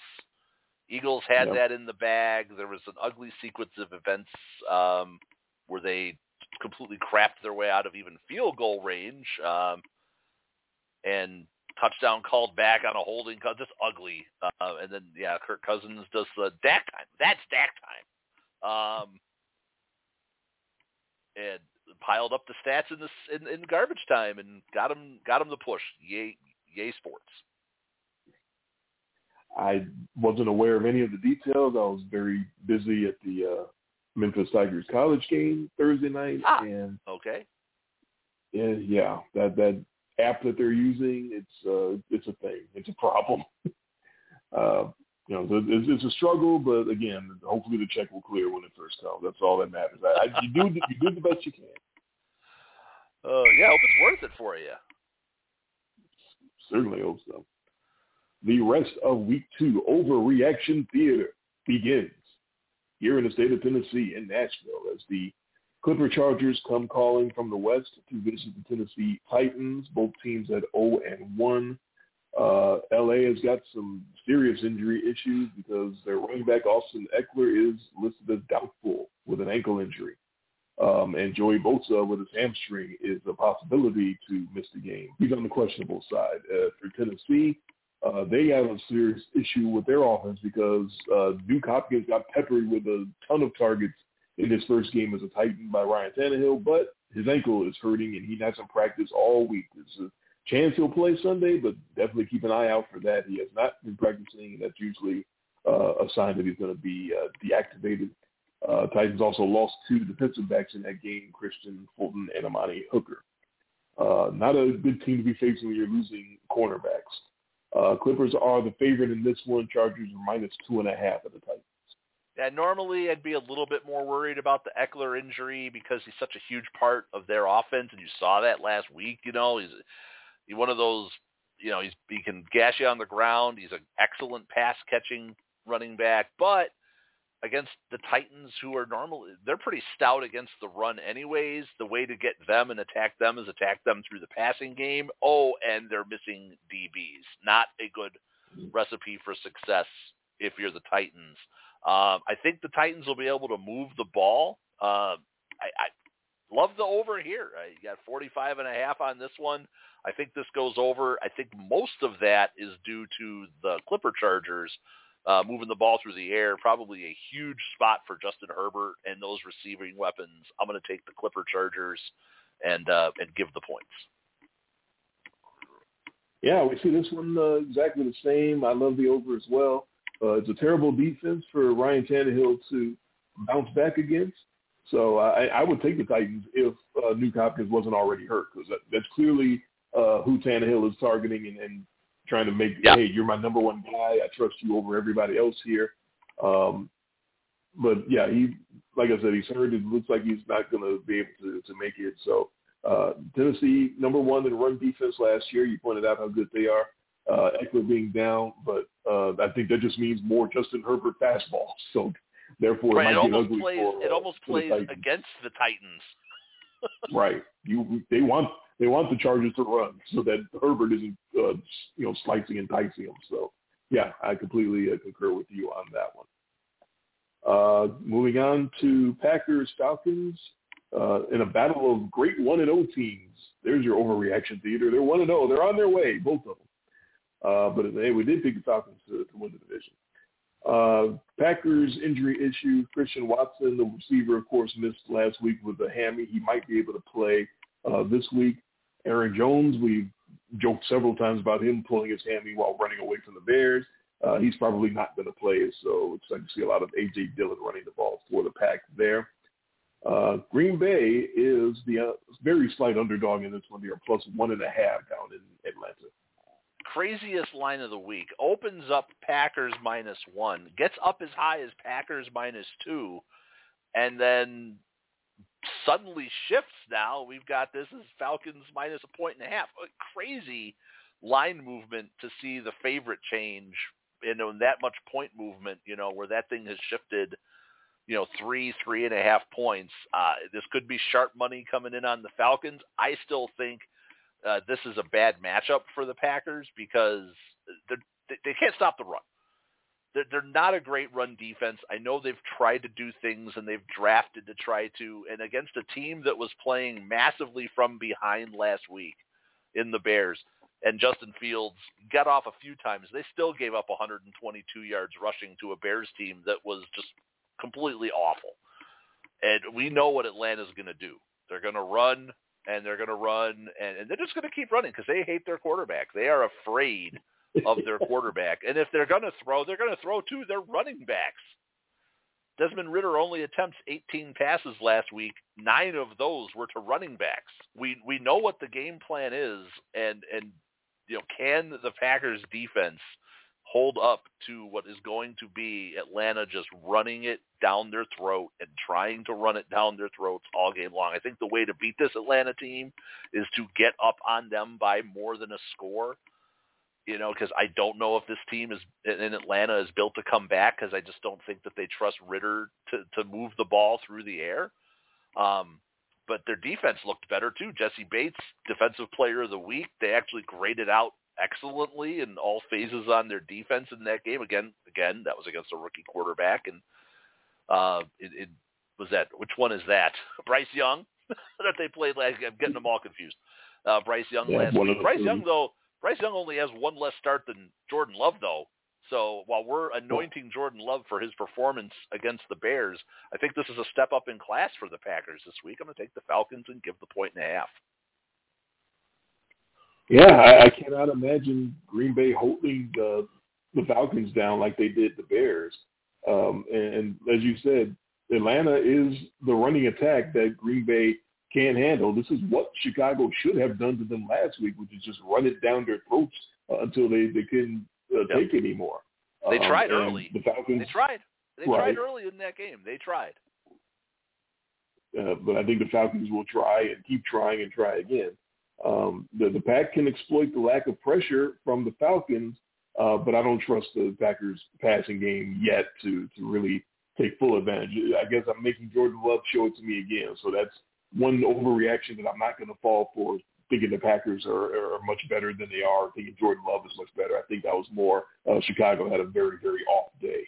So I'm going to concur with you and take the Falcons to run it down the Packers' throat. Yeah, I wouldn't be shocked if Atlanta runs for 200 yards in this game. I wouldn't be shocked either. On to the Colts and the Texans in the battle of rookie quarterbacks getting their second start, and both got nicked up in their very first start. So Anthony Richardson banging up his knee, and C.J. Stroud has a shoulder situation. I think that happened in practice this week, so look out Sunday morning for that. That might be one of those surprising actors that you never see coming. But Houston expects their receiver John Mechie to make his season debut, but they will be missing 2 safeties, although it's Anthony Richardson, so who knows if they'll be able to take advantage of that. Colts are this is basically a pick-em. Colts are +1 at the Texans. Yeah, I solely made this pick. You talk about overreaction, and we don't have a lot of evidence with either one of these quarterbacks, so I kind of had to watch. I looked at both of those games that they played, and you had Houston starts off, looks competitive, and then kind of fades late against Baltimore, and then you have the Colts who start out extremely competitive, and actually they're sticking in there with the Jaguars late into that game and making plays and looking good on defense before that finally fell apart for them. So I guess I'm just going with Indy here because they hung around longer last week. I know that's a horrible way to make a pick, and I have no stats to back it up, but I saw more from the Colts than I saw from the Texans. The Texans hung tough for like a drive or two, where Indy stayed competitive damn near 3/4 of that game against a far superior opponent in the Jacksonville Jaguars. And I was impressed with what I saw. They get Zach Moss running the ball now, third man up out of that backfield, because the top two running backs on their depth chart are both gone. So we'll get to see what Zach Moss can do against Houston, who's notoriously inept against the run. That they are. Yeah, there's not too much to base a pick for this game off of because there's so little film on those quarterbacks. There's so little history of quality play with both of those franchises. So my reasoning or rationale isn't any better than yours. Richardson struck me as sort of the new project in that game in week one, like the guy that can take the ball and run it, but probably should be trying to pass a little more, but he's so quick to pull it down because that's what he's more comfortable doing, which reminds me of a project back in the early days, 6-7 years ago. And I'm going to take Houston because DeMeco Ryans, if he really is that big of a quality hire and that great of a defensive coach and defensive mind like he was in San Francisco, and I respected the work that he did there. But if he's really all that, he should feast on taking on a new project light in Anthony Richardson, and the Texans defense should hold down the Colts. So that's pretty much my rationale for that. Don't make this game more interesting for us now. Damn it! Now we disagree on this one. That's all we do is disagree on it. I'm not locking it. I'm not saying no. I'm saying now I actually strong. have a reason to pay attention to this game, and I didn't want one. From there. Seahawks and Lions, which is one I think we'll all be paying attention to, the home opener for Detroit after that opening night win over Kansas City. And Seattle trying to bounce back from their disappointing loss to start the year. For this one, Seattle has some real injury problems. They got beat up in that game. They lost and they got beat up. They lost both their starting offensive tackles. Abraham Lucas and Charles Cross are both out for this game. And obviously Jamal Adams still hasn't made it back from his ACL yet. But their rookie cornerback, Devin Witherspoon, is supposed to be up and making his debut, so at least they have that going for them. With that, the Seahawks are still the underdog. They are +4.5 at the Lions. This is a rematch of my favorite game last year. It was that 48-45 game that these two played, which was the craziest game of the year. I remember this one so fondly because this was the game I made all the money on when I had Geno Smith lineups. When everybody thought that was crazy, right? Why would you do that? Why would you stack up Geno Smith and then I had Hawkinson who goes for 200 yards on the other side? I'm not saying I'm getting similar vibes to that game being such a crazy shootout, where it goes to 90, 93 points. Definitely love the over spot on this game, though, with that being said. But I'm loving it the other way because, too many injuries, too many problems. I think Detroit is going to roll these guys offensively. This is the Legion of Room. These guys just got lit up by Puka Nacua and Tutu Atwell. So if you're looking for any fantasy advice, you DFS players out there, stack the Lions. I'm taking Lions squish. I thought you were going to make a sound effect with that one. You're feeling so good about it. No, not there yet. Okay. It should be a wild atmosphere in Motown for that home opener. Will they live up to all the hype? Yeah, Seattle. That was week 4 last year. That the Seahawks got them 48-45. Yeah, that was a crazy one. Really hard to imagine anything like that again by either offense. So I kind of understand you going with the over in another wild one. But I tell you what, I definitely have more confidence in Detroit's offense to come anywhere close to that than Seattle. That whole Geno Smith thing, I don't know. It's not looking good, and especially losing protection on the offensive line like that. So home opener for Detroit, all the hype, it's going to be crazy. So I can't imagine the Seahawks overcoming that. So I will concur. Take the Lions and give the 4.5. My Bears, the Chicago Bears at 0-1, and might as well be 0-16 the way they played, and I'm sure the way they sounded on Sports Talk in Chicago. I didn't want to listen to any of that because I pretty much know how it sounded. I don't have to listen. I live there. So I know. We both know.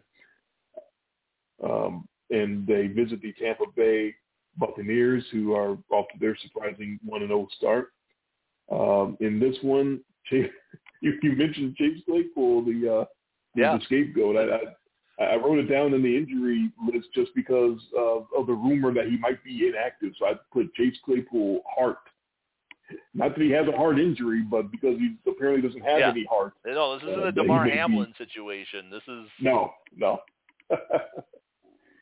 that his heart stopped, it's that he doesn't appear to have any. So keep an eye out for that. For Tampa, no cornerback Carlton Davis. He has a toe injury. With that, the Bears are the underdog plus 2.5 at the Buccaneers. So I'm a little surprised. Tampa Bay comes out, goes up to Minnesota, kind of shocked. I had Tampa in that one. Not sure I had them to win. I'd have to go back and pull the tape. But I know I had them stay in under the number because the Vikings can't cover big numbers. That's just their nature. But only I think you had Vikings by 3 because that's what they do. Yeah, only given 2.5 to a Bears team that just looked like complete also-rans last week against the Packers. I don't know if is this still we still think that the Bears are going to bounce back and this is Fields and what he's capable of. And really, it's Baker Mayfield. Come on, it's Baker Mayfield. I was impressed with what Baker Mayfield and that Tampa offense was able to do last week. We talked about it last week when I made the pick. A lot of weapons around him. They have a solid running back in Rachaad White. They have great pass catching options. And I think what's being overlooked is that Tampa still has a really good defense. And they showed up last week against on the road in Minnesota against a very good offensive ball club and went up there and snuck out a win. I definitely think that's enough for them to cover a field goal here against the Bears. I'll take Tampa in what I think is going to be an ugly game. I think 3 will get it done. I think the Bears will acquit themselves better and bounce back some than what they did against the Packers. But I think Tampa's defense is going to give them some fits. Yeah, you can't play much worse than that, that's for sure. No. I did not pick Tampa to make the playoffs this year, but I almost did, just because that veteran defense that was put together to help out Tommy and help them to a championship. The talent's still there. A lot of those guys, are still very in the prime of their careers. I don't know if the motivation will be there from week to week because they don't have Tommy anymore. They know they can't win a championship, but the talent is still there. My fear as a Bears fan, I'm still a Bears fan, as objective as I try to stay, is that my fear is that it takes half the season again for Justin Fields to get it together like it did last year. He shouldn't have looked that god-awful and afraid to throw deep. I thought he was progressing past all of that and getting that out of the system, but obviously he wasn't. That 3.6 average depth of target last week, that was just that's Drew Brees' numbers. That's terrible. And Tampa will blitz and pressure and make that number maybe even smaller if he's not careful. And then you got the Bears in their cover 0 against Mike Evans and Chris Godwin. Oof. It might get ugly. There, career potential between those two quarterbacks. So this is a little bit of the overreaction theater. Career, I still think Justin Fields is going to have a better career than Baker Mayfield. That's not saying too much, but career, I'll still take Justin Fields. But right now, better quarterback right now, unfortunately, it's got to be Baker. It's got to be Baker Mayfield and the Buccaneers. So I'll take Tampa and I'll give it 2.5. I feel sick about doing that. But that overreaction I will have to go with because they look that bad. They had no idea how to play football. It was terrible. Yeah, I get it. I guess it broke your heart. It broke a lot of hearts. Yeah, and I don't know like I said, why when we or picked how. the game, the Bears do not get the Packers again now till Week 18. Right. So they had 4 months to figure things out before that rematch up in Lambeau. Yeah. On to the Raiders and the Bills. Speaking of figure things out, Project gets the chance to come back 6 days after that debacle Monday night and gets the Raiders to pull off a surprising victory of their own. No Jacoby Myers, though. He was a big star, the big receiving star of that game, but he got dumplings, and he's not going to be able to make it for this one. And they still don't have their defensive star, Chandler Jones, who's going through whatever crisis he's going through. So he's still inactive. With this, the Bills are, of course, expected to bounce back after Monday night. Vegas is an 8.5-point underdog at Buffalo. Right, so no overreaction from Vegas on this line. One of the biggest spreads of the week after the Bills lay that egg on Monday night, and the Raiders go to Denver, tough place to play, and sneak out a win. No respect. No respect for the Raiders. No. In previous years, I would have locked this up. That has been my normal play. It's the easiest call right after the Ravens on week 1 is lock up the Bills after a loss because they do bounce back. They almost never will lay 2 eggs in a row. I do think that the Bills are going to blow the doors off the Raiders, but there's just it's the doubt, that little nagging doubt. They looked so out of sorts on Monday night that do they just shake it all off and, give the Raiders the sunning that they probably should here? Yeah, maybe, but there's just enough little nagging doubt in my mind, even though I'm taking the Bills and Bills huge, to not lock this one up. Yeah, you referenced Project in the postgame, calling it same old shit, referring to his awful turnovers that cost Buffalo that game against the Jets. So he does know. He couldn't stop it as it was happening, but he does know. At some point, he has to figure out how to play dangerous without playing like that, like an imbecile.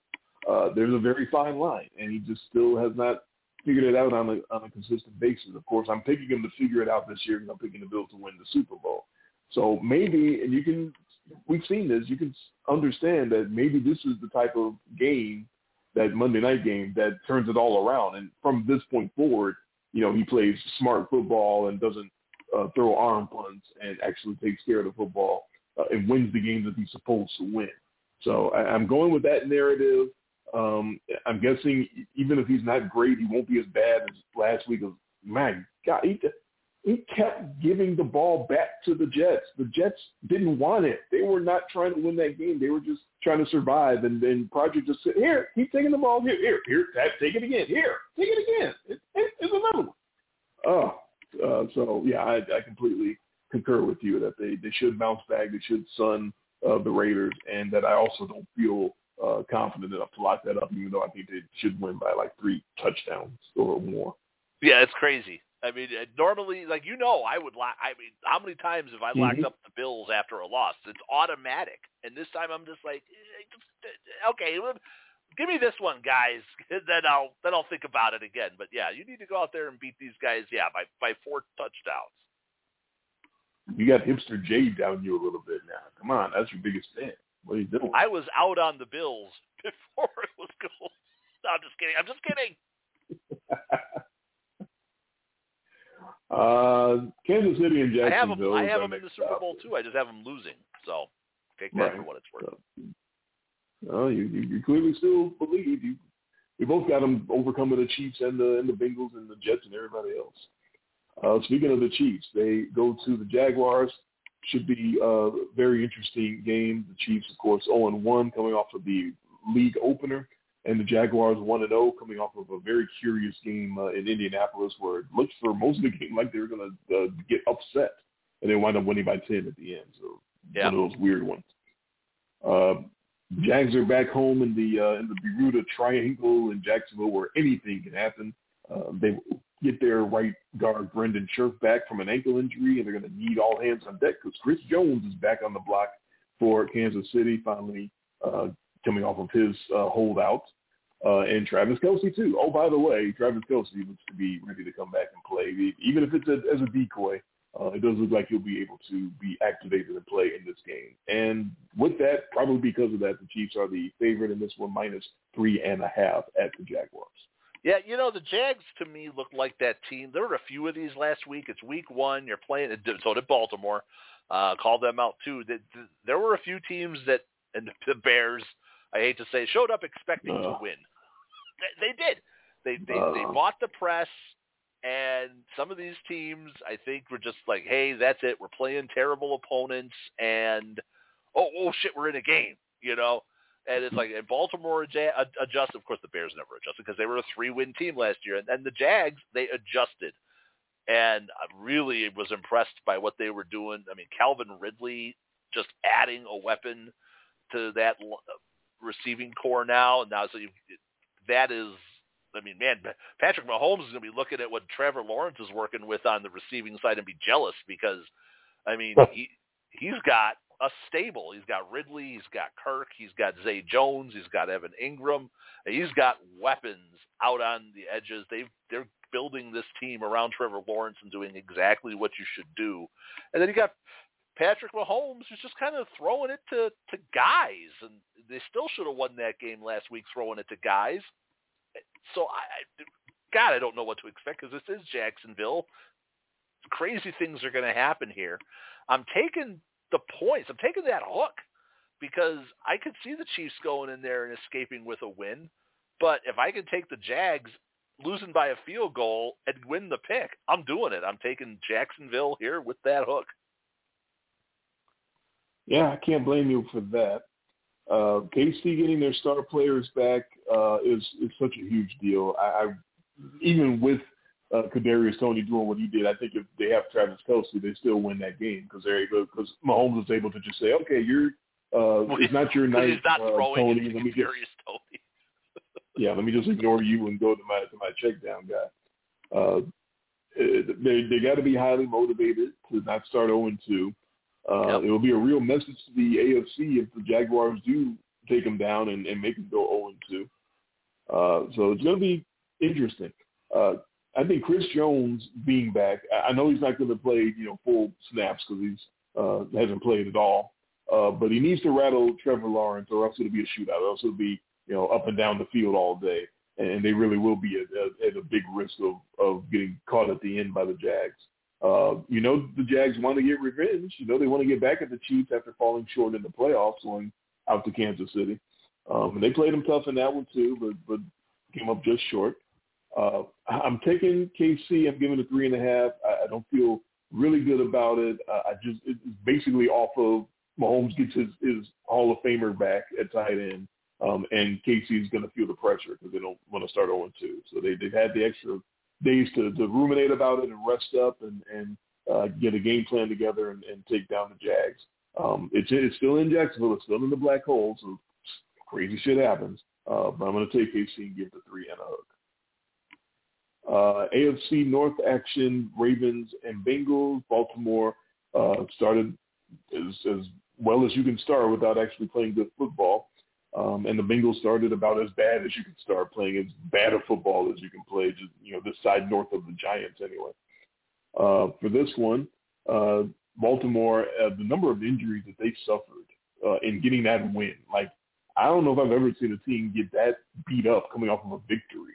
Usually when you get beat up and lose multiple players, it's because you're getting, ran over and steamrolled by the other team, but that wasn't the case. But the Ravens, of course, lost J.K. Dobbins, their starting running back, with the most famous torn Achilles before Monday night anyway. They will not have Marlon Humphrey from the defensive backfield. Marcus Williams, I think, tore his pec. They lost several offensive linemen in that game. But, hey, Mark Andrews is back up, so at least they'll get their tight end starting for this game against Cincinnati. The Bengals are expected to bounce back here. Ravens are the underdog plus 3.5 at the Bengals.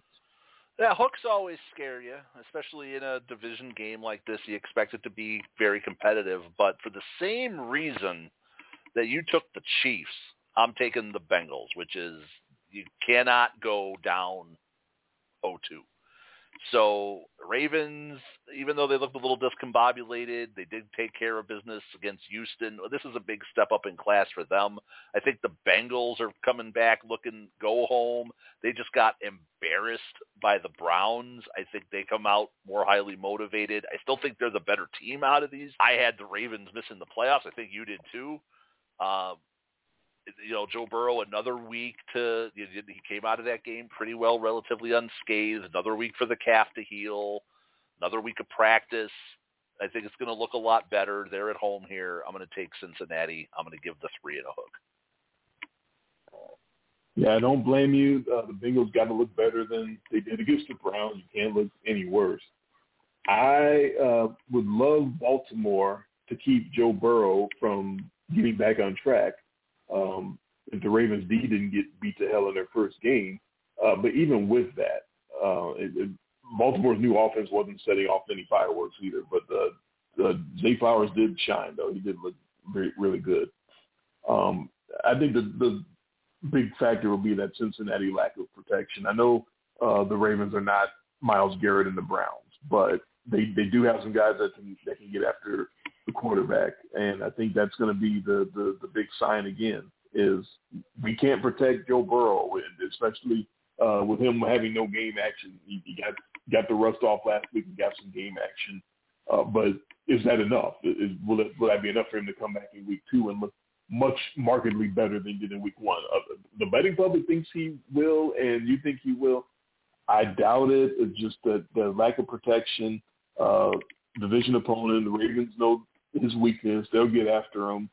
And I kind of probably feel like I'm doing this out of like an apology to John Harbaugh and the Ravens for not locking them up last week, which I should have done. So I'm going to right that wrong. I apologize. Wow. I'm sorry. Lo siento.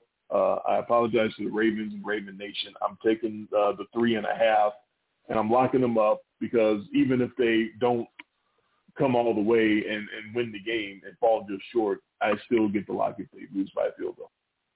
You are making amends. I am. To the Raven football gods. And, of course, that would make perfect sense if they came out and gagged it up the week after finding a way to win and cover, because that would absolutely be so right. All right, on to the late games. I have to ask my consigliere, have I covered all the early games? Yes, you're going right down the list, perfect order, right off my sheet, right off of the BetMGM covered, all of it's perfect. Lines are good.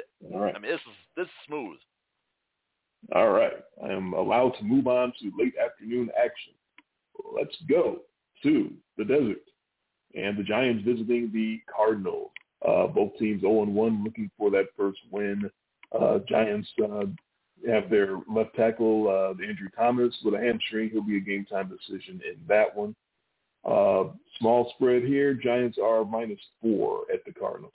I believe that this is what you get when you get your doors blown off 40-0 by the Cowboys, is a team that you should probably be a 7 or 7.5 point favorite against.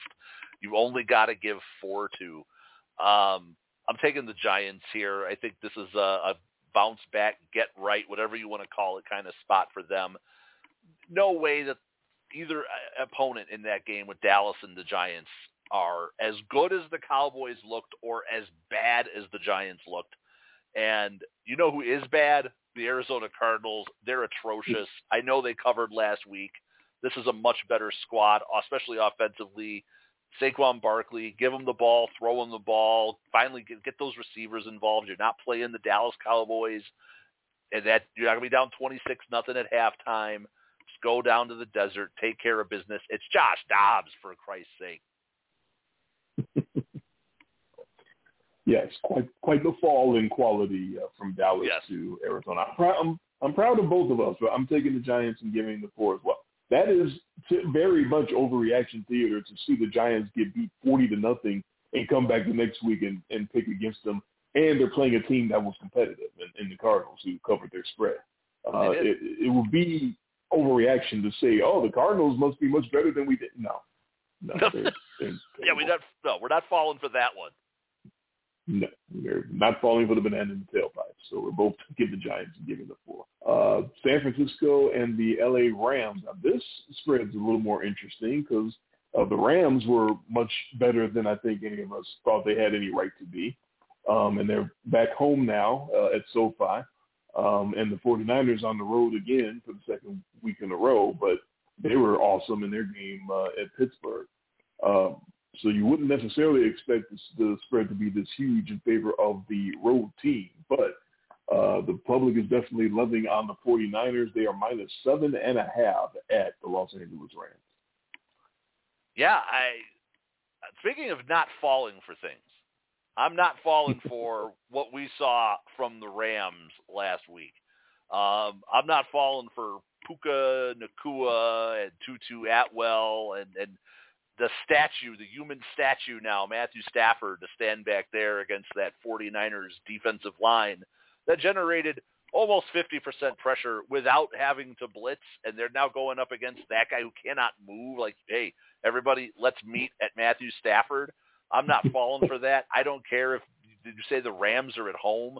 They probably have the worst home field advantage of all of the teams in pro sports. Nobody cares about the Rams in L.A. They didn't care when they were good.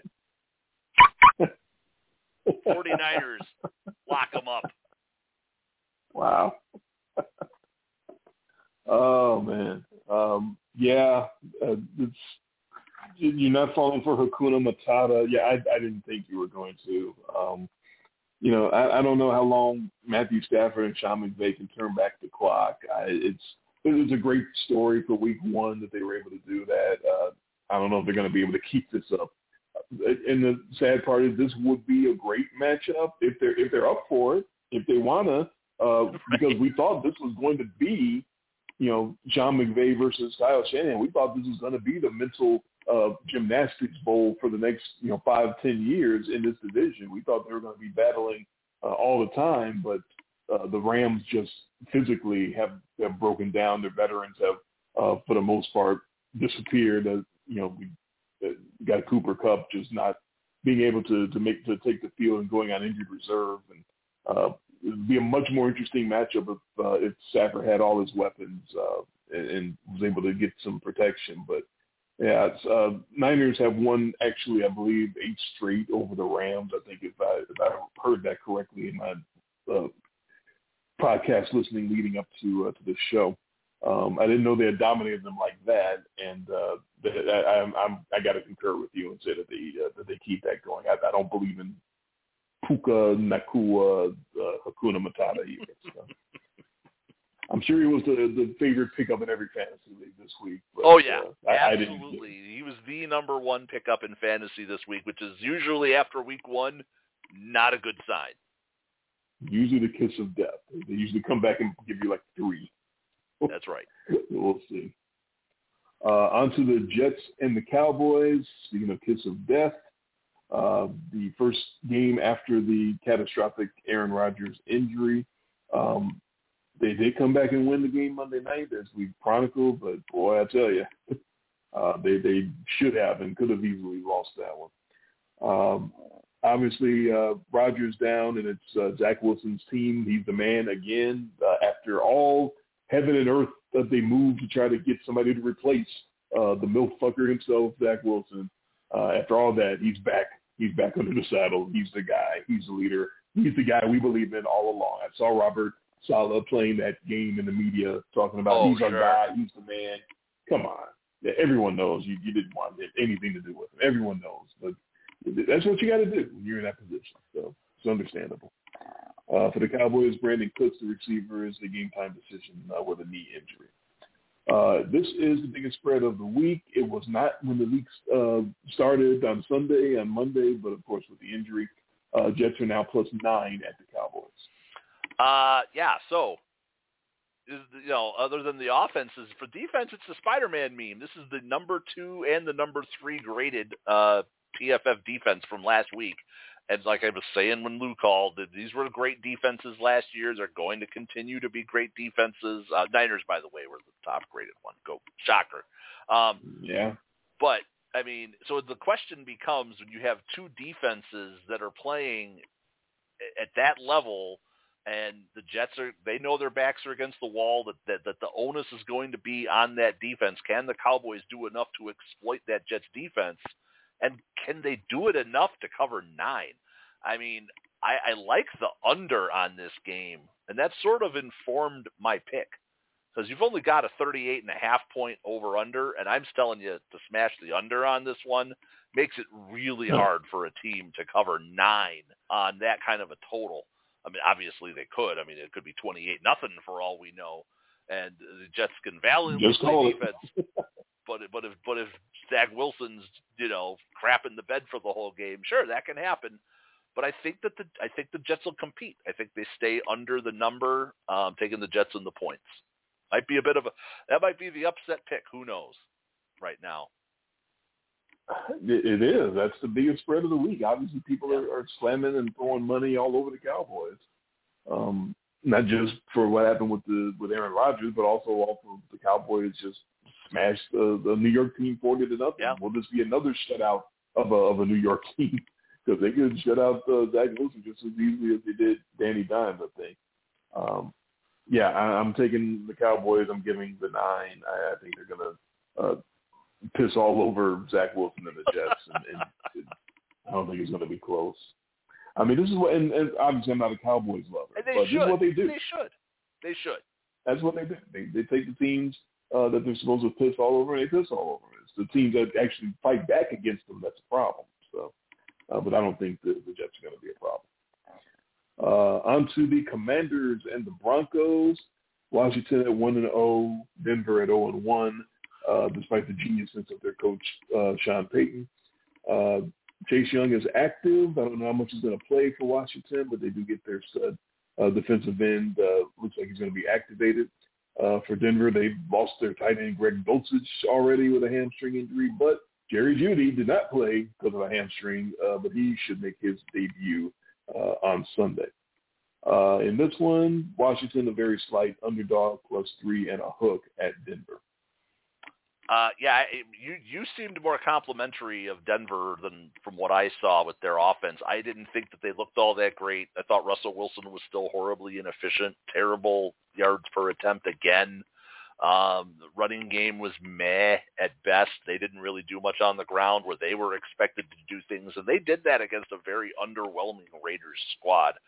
Well, no, I think underwhelming and Washington are synonymous with each other with this team because there's really nothing that exciting about this team either. But I don't trust Denver to cover 3 and a hook against anybody. I'm taking the points. Give me Washington. Love that hook. Okay. Yeah, again, the bar is so low that they look better than they did under Nathaniel Hackett. Is not really saying much.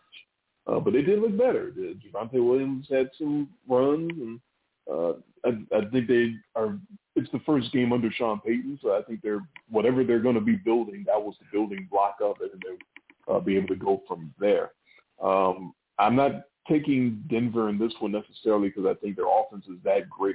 I think the Denver D needs to win this one for Russ and for Sean Payton. I think both their reputations are on the line, and 0-2 would really make them sort of a laughing stock, especially 2 games at home. So I'm going to take Denver, give it 3.5. I think the D will come through and hold Sam Howell because I don't think that's really anything to be afraid of. I hope you're right because the big mistake that we made last year was we didn't jump off the Broncos fast enough. And I saw what I needed to see last week. I'm off. Here you go. Here's the reins. All right. I'll hang on one more week. On Sunday nights in the AFC East, it's the Dolphins and the Patriots. And the Dolphins somehow surviving that shootout with the Chargers, going against the Patriots, who looked like they didn't belong with the Eagles for like the first half, but they hung in there. And they actually gave them a fight in the second half and actually finished closer in that game than I think a lot of people would have thought they would. For this one, Tua, I don't have an injury note, but I just note that, hey, it's still a track that every time we bring it up, Tua's never lost to Bill Belichick. I don't know what's going on. He's got his number. Okay. But Tua Tagovailoa and the Miami Dolphins will go in as favorites -3 at the New England Patriots. Yeah, that was. I almost gave Smartest of the Week to Goat Coach last week because it was one of those, like, you blinked and you missed it. They were down 16-0 to the Eagles off some terrible miscues right off the bat. And you're thinking, well, oh, man, here we go. Here we go. Eagles are going to roll these guys up. And, well, they had to escape with a 25-20 game. The Patriots, for the last 3 quarters of that game, actually outplayed the Eagles. And I think this is what happens. You actually give Mac Jones a real offensive coordinator instead of ass clown with the pencil in his ear. And you give him, and Kendrick Bourne looked like the real deal. And Tua's never lost to Bill Belichick till now. I'm taking the Patriots to win. Wow. Okay. Hard to pick against Miami the way they looked. Hard to pick against them knowing that New England's never figured out Tua, and also hard to pick against Miami knowing now that they can strategize and counter the counters. And I can't say how impressed I was by Mike McDaniel and the Dolphins figuring out that the Chargers had the cheat codes and changing it up and obviously putting their players where the Chargers didn't think they were going to be, especially Tyreek Hill, who continues to be one of the biggest speed mismatches I think I've ever seen in all my years of watching football. When you put him in the right place, like he's uncomfortable. You can't do anything with the guy when you get him out in open space. History suggests that the Patriots won't figure out Tua. They have not figured him out, not yet. And I'm going to go with the Dolphins and give the 3. I don't think that's overreaction necessarily either. Because I think the issue with the Dolphins and the issues of why I picked them not to be as good as many people would think is not necessarily because I think they're bad or anything. It's just Tua. You don't know how long he's going to be upright, so you got to deal with that. I didn't know we were running so short on time. We got 2 Monday nighters, not 1. Yeah. Saints-Panthers is the first one. New Orleans in Carolina. Minor injuries for Carolina, minor hamstring injuries. New Orleans is favored. They are -3 at the Panthers. Yeah, as in flux and long in the tooth as I think that the Saints are, that defense is still legitimate. I think they take advantage of the rookie quarterback here. I'll take the Saints, give the 3. I concur. The Carolina pass rush has to rattle Derek Carr or else it'll be a long day, and I don't think they'll be able to quite get to him. I think Derek Carr looked very impressive for his first time in that system in New Orleans. He fit right in. It didn't blow their doors off or anything, but he did enough. So I'm going to concur and take the Saints. And then the second game of the doubleheader, they're being played about the same time, folks, so it's not going to be one after the other. Right. But Browns, Steelers in the AFC North action, Cleveland 1-0, Pittsburgh 0-1, and losing players. Deontay Johnson got hurt. Cam Hayward went on IR. So with that, Browns are the favorite -2.5 at the Steelers. Giving the Steelers one more try, one last chance. Mike Tomlin cannot let this team go down 0-2, especially to those guys. Otherwise, now the Browns could be 2-0. Imagine that. Ugh. I'm just betting against that. Give me the Steelers as the home dogs. Okay.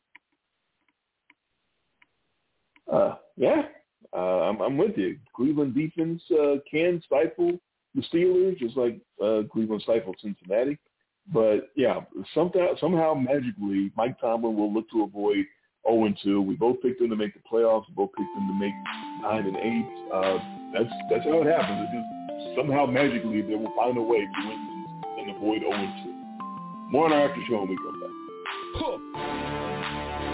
You are now tuned into Kings of...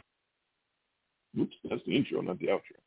Oh, I thought you were going to have... You know what you need is after show intro. Well, after show, you I are just now play in the the actual after music. show. With Pete Myers. Oh my God! Don't give me any idea. And Rusty LaRue. Oh, that's the one. That's the guy. When I think about those post-Jordan Bulls, all of those histrionics of Ray Clay sound awesome when you're introducing Hall of Famers like Pippen and Jordan and Robin and all that. But when you're doing that as soon as Jordan retires and the lineups that you're running out there are, Pete Myers and Rusty LaRue and guys that it's like, this doesn't sound right at all.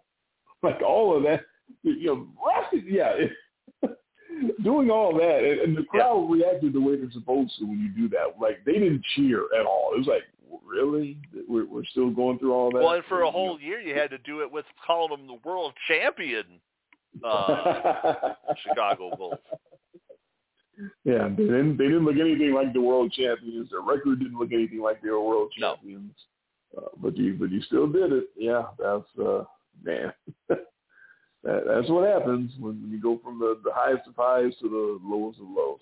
I really wish I knew how much Jordan and Pippen and those guys had in them to make another run, because I know they felt like they were on fumes by the time that second three-peat was over. They probably could have won again the next year. I don't know if they would have come up short, if they would have came back and tried to run it back one more time, but I think they were just so done with each other, like personality-wise. It wasn't going to happen. Well, yeah, and plus you think about the mileage that you're logging, basically being in the playoffs every year. How many extra games? You're playing seasons worth of. Think about how many extra games LeBron has played. Yeah. He's probably played two full extra seasons in playoff games. And that's why I'm amazed at the way that he keeps performing at his age with all that mileage on him. And he's just a freak, man. Going on 40 years old and playing like that, it's crazy. So, yeah, I've had a very long week doing these college football games with that new gig that I was so happy to get it and so stressed out, wondering if I was going to get it. And now I got it, and now this is what it sounds like. I'm sure my voice was low all night. I had trouble getting the energy up, but I did. Well, I did make it through. I made the picks. And it's not so hard to tell because you're on the phone, so it's a little more muted and subdued anyways. You're not as crystal clear as you are when you're on the computer. So that's 6? That's 6? Am I counting that right?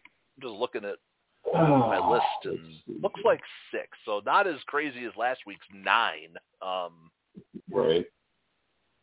Because we disagreed on Thursday. So that was technically made it 9 last week. Right. Yeah, that was a lot. I'm so tired I'm having trouble counting here. 2, 3, 4, 5. Yeah, that's right. 6. 6. Okay. That's not that crazy. It's not too bad. So. And I think we both avoided some of the overreaction pitfalls on our pace. I was very proud of some of those that we could have went the other way based on week 1, but we chose not to. So that's good. Oh, right. Now, and that was really when I was making the picks for this week. That's really what I was looking at, that I was trying to. First I was like, man, because first I started making the picks, preliminarily in my head, and I'm looking at them on my phone when I'm at work, and I'm like, man, I'm so heavy on the favorites. And then when I actually sat down and made the picks, not consciously aware of that, it wasn't as crazy as I thought. I mean, I've obviously given some big numbers, Actually, you're taking all the big numbers this week because you got the Cowboys too. I'm heavier on the favorites than you are. Yes, definitely. Yeah, but they're big numbers for a reason. So we'll see. Yeah. But it's not like they're double digits. 1, it's not like they're 14 or something like that. 4, 5, 6. I've got 6 dogs, and a lot of those games where I have the dogs are games that we disagree on. So yeah, I'm going to say you're very heavy on the favorites this week. Yeah, I'm definitely heavy on the favorites, but it's not the favorites that I think are based on last week. You know what I mean? Right. Right. I think it's the favorites that are supposed to be the big favorites, not necessarily based on week 1. I mean, I'm interested. This games I'm interested. Obviously, I'm in the Green Bay market, and Atlanta's my team, and so I get to watch that. So the team that I'm the closest to, and the team that I actually root for both teams. I don't have anything against either one, but this is a good, hey, they're both 1-0. They're both actually early in the season, have some hopes. And it's just such a style clash in that, it's like, how's that going to look with the ground game? I haven't really been able to watch much because Atlanta doesn't get a lot of exposure where you can just sit down and watch the whole game. I'm very curious to see how ugly this is with Desmond Ridder, because I'm going to get to the point where I may only be a few weeks away from the Tyler Heineken watch here, because oh no, you can't be afraid of they were of Desmond Ridder and all of these first-round picks that they've expended for Drake London and Kyle. As much as I dragged the Bears for trading their first overall pick for a receiver they didn't use, it's no different than if you're Atlanta and you're just first-round picks everywhere on this offense. With and now you're doing it at receiver, running back, and tight end. And you don't trust the guy that you're paying to play quarterback to get these guys the ball. That's going to work. There's going to come a point where you're going to need that guy to move the football. You're not going to be able to pummel everybody into submission. So I'm just worried, because that last week, great opportunity for them against Carolina to, especially when they started to pull away a little. Hey, let's move this thing. Let's air this out. And I mean, Ridder threw a couple of balls to Pitts where Pitts had to go and make, acrobatic catches. But yeah, Drake London was a ghost. I think the only wide receiver who caught a pass was Mac Hollins. And I know you're saying, "Oh no," when I invoked the beer man, but we've actually seen we know he'll throw the ball. Oh yeah. He actually utilized McLaurin. And he utilized it. Yeah, he'll throw it to somebody. Might not be his guys, but he will throw it to somebody. On either team. That's who the Jets need to go get. I figured it out. The Jets need to sign Beerman? Fitzmagic. Oh, Jesus. Bring in turnover Bernie Sanders. I thought you were going to mention Beerman and say this is straight for him. No. Fitzmagic. He's perfect for them. I don't know if he'll go back. I don't know if all those moves that he makes, I don't think he ever goes back to the team he played for before. Being a former Jet. Well, I don't know if he would do is. I mean, he's retired now, or is he out of the league? Yeah. Sometimes you don't know. Like Matt Ryan hasn't officially retired, but he's out of the league. He's sitting up in a booth broadcasting the game, so he's not playing. We know that much. Right. We know he's not playing, I I don't think he's ever actually said, like, hey, I'm done. He's not saying I won't answer the phone if it rings. Right. I don't know if this magic is Andrew Luck. I don't know if he was just completely leaving the sport. Yeah, apparently. Did you see that the Jets called Andrew Luck? I'm sure they did. They're desperate. I would too. If there were people still people calling Megatron and Barry Sanders. Yeah, I was going to bring that years up. After they hung it up. And that's exactly right. For 5, 6, 7 years after Barry Sanders retired, everyone was like, "Hey, maybe he'll come back this year. Hey, let's give him a call." I get it. I understand it. But you say the Falcons can't use Desmond Ridder the way they've been using him and not trust him. Oh, yeah, they can. That's the team that doesn't want to trust their quarterback. They want to run the football with their 3 and 4 running backs. So they don't trust Ridder, and they want to run the ball. Last week they didn't have Cordero Patterson in the mix either. Right. Now they're going to run it even more once they get They're going to get him back, yeah. So you might have all 3 of those guys back there. Remember some wishbone. And I learned not to trust him getting the ball to Kyle Pitts, because I drafted him his rookie year thinking, here we go. No, they don't want to throw it to him. No, I know. They don't throw it to him enough. If they get the results, I mean, if they win, and it's why I think part of the reason we both picked them to win that division is because they're so different, because There is nothing else like that. Yeah, once they get rolling, you can't stop that. Once they get running and playing the style that they want to play, there's kind of nothing you can do about it. Like they're all downhill. Whether it's Algier or the kid Bijan Robinson had the best touchdown of the week because the juke moves that he was making, and like, oh shit! Yeah, okay, he caught that swing pass that he caught, and he had to have been 10 yards from the goal line, and just whoop.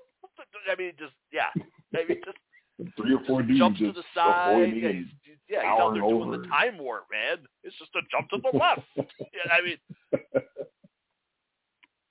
yeah, very impressive. Yeah. You see why he got picked as high as he did. Yeah, there you go. I'll start calling him the Rocky Horror Picture Show. I just gave you a little time warp there. Yeah. Do you have any DFS advice this early before the weekend comes? Load up on Jared Goff and the Lions. Based off of last year, I love Lion stacks on Sunday. I didn't lock them up, but I love me some Bills stacks on Sunday too. For sure. And if you want a sleeper stack for DFS, I like Giants stacks on Sunday. Oh. I could see Daniel Jones, Saquon Barkley, and then pick – I like a Hodgins. He's my guy. I liked him last year. I think he's their best receiver. I could eat – they're cheap except for Barkley. You can get Jones pretty cheap. You get Hodgins pretty – so you can make a nice lineup, I think, with Hodgins, Barkley, and Daniel Jones. Okay. I know Joe Burrow and all those guys are going to be really popular this week, but I don't know. I think they're going to win, and I think they're going to cover. I don't know if they're going to light up the world yet. Yeah, I guess it depends on your stomach for that. If you can take a guy who threw for 80 whatever yards and his receivers didn't do anything, and if you want to take him to bounce back immediately the next week, if you got that kind of faith, go ahead. But I would definitely be cautious there. Yeah. I had $20 in lineups. I had $21 lineups on Thursday night for Vikings and Eagles to net me $22. It's better than losing. I did. The one I lost the most on was Monday night because I had $20 in lineups and I only won 13 because once Rodgers got hurt, the whole bottom, everybody's bottom half dropped out, and I just did not get enough out of the top half. The closest I ever was winning 19, so it'd have been down $1. But then once the Jets got that punt return, so as the better the Bills did, I noticed my money was going up. So sure. I would have won a pretty reasonable sized chunk last night if Cousins would have thrown that last touchdown to Jefferson instead of KJ Osborne. Because he threw 2 to Addison and 2 to Osborne. Or no, 1 to Hawkinson, 2 to Osborne, 1 to Addison. But Jefferson put up all the yards, but he did not get – he got the 150 yards. He got a ton of catch, but he didn't get in the end zone. And that was actually pretty huge. I did see the highlight of he should have scored, but he fumbled it out of bounds, right? Our favorite rule. Well, don't worry. We have a week 2 show recap that we get to do. Don't worry. Yes, I know you love that rule.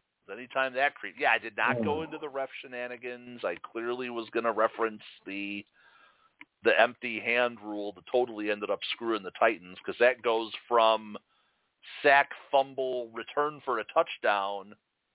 Yep. Right? To then, okay, sack, fumble, well, we blew the whistle, so it's going to be where he recovered it, which was way down the field. Mm-hmm.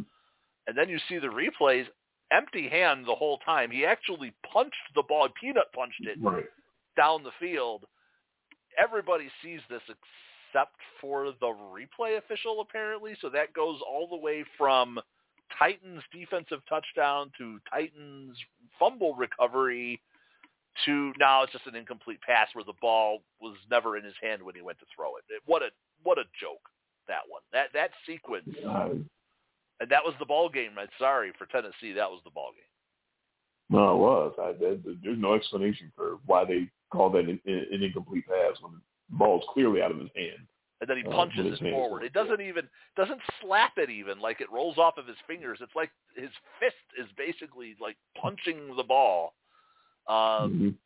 forward. And I know there were people really dragging Mike Vrabel for kicking the field goal at that 3-4 minute mark. Yeah. And instead of, hey, you know what? I'm glad he did because that got me a cover. So thanks, Mike Vrabel. You are not stupid, Mike Vrabel, because he kicks it there only down one, and then they never get the ball back. Right. But you don't know that's going to happen. You don't know you're never going to get the ball. So did you have to watch that one? That was your game, right? I did, but I think it was so boring. I think I had nodded off at that point at the end.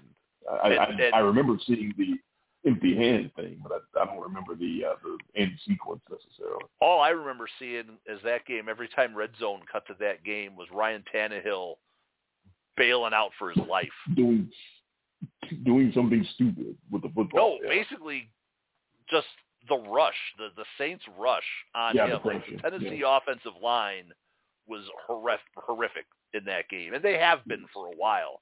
Which is more of a testament to how good Derrick Henry really is, that he gets the numbers he gets with that offensive line. Because when you run into him, you get steamrolled. He had another one of those stiff arms. Where you get close to him, he just kind of throws you into a new realm. You look up and you go, "Where am I? What happened?" Oh yeah, he does what Marshawn Lynch does and pushes Terry Porter a week into the future. Yes. So yeah, I don't remember every detail of that game, but yeah, I had to watch that because I had no other options. I'm with Comcast Xfinity, which is having a dispute with Fox, so I have no Fox at all. My first experience with NFL Plus was fantastic, so I was extremely happy because, like I said, I paid them $80 for the whole season. I get all the red zone, all the replays, all the highlights. I'm doing a plug right now, and then all the primetime. Not a paid endorsement. No, we're not being paid by NFL. Wish we were. We'll take it, but. Yeah, no, it is nice, and then I can go back and I can do the condensed game or the 6-minute highlight package. So I actually went back and watched a few of the 6-minute ones because the afternoon slate, I was mostly watching Bears Packers, so I didn't get the exposure to Dolphins Chargers and Seahawks Rams like I would have if I was watching normal red zone. So I actually just sat down and watched those highlight packages. And then, I watched that highlight package of Dolphins Chargers and was like, that's it. That's my best of the week because, damn, Tua was the man. And so was Tyreek. Tyreek Hill, too. Hard to take it away from him. Unguardable. Yeah. Can't stick him at all. And, I mean, it's him. It's him and Jefferson and Chase. It's a really short list of the best receivers in football, and Tyreek Hill's on it. Yes, no doubt about it. Never always has been. As you remember, my big issue with the Chiefs was I didn't think they used him enough. I think they had such a speed advantage and chose not to use it, trying to be a little too cute and do a bunch of different formations and variations and whatnot. Just put that guy on the whatever mark you want to put him on and say go. They were go routes and just. They were completely shitting the bed against the Niners in that Super Bowl until Tyreek Hill got free. So they figured out that, hey, we have more speed than they do. We should use it.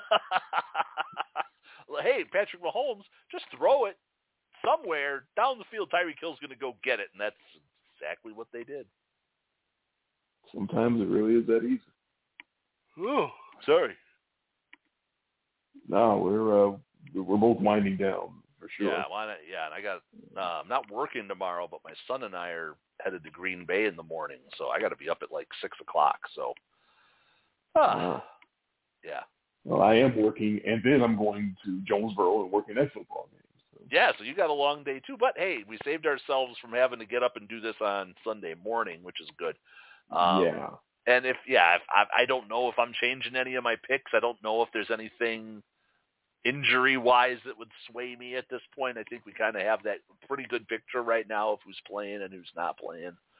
And then next week, I'm guessing, is another Friday. Do you have another Saturday night game next week? I am going back to Jonesboro next Saturday, but is it next week is the one that you told me you can't do Sunday, right? Correct. So next week will definitely be Friday then. Because, Sunday I won't even be around on Sunday. I'm going to be gone all day. So I won't even be home. So no show for me next week on Sunday.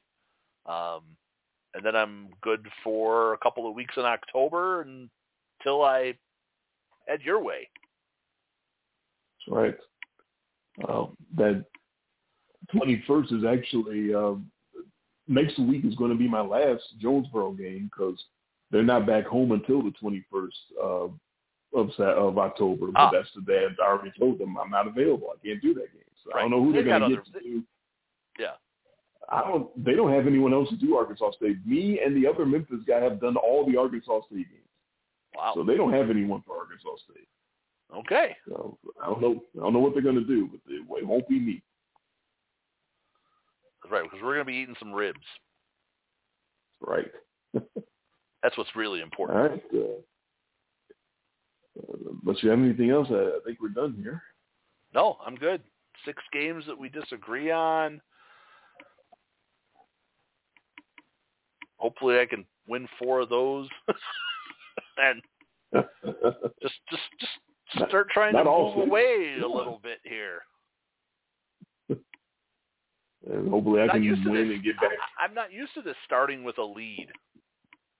Yeah, you're way out. You're way out in front. You got to make me do all the work right off the bat from week 1. Make up for that terrible week 1. So it's only 3 hopefully games. I can get things done. It felt like I lost them all. Like I said, those 5, I probably could have lost about 3 of them. I got lucky to get to 5. I've never felt so good about 8 and 8.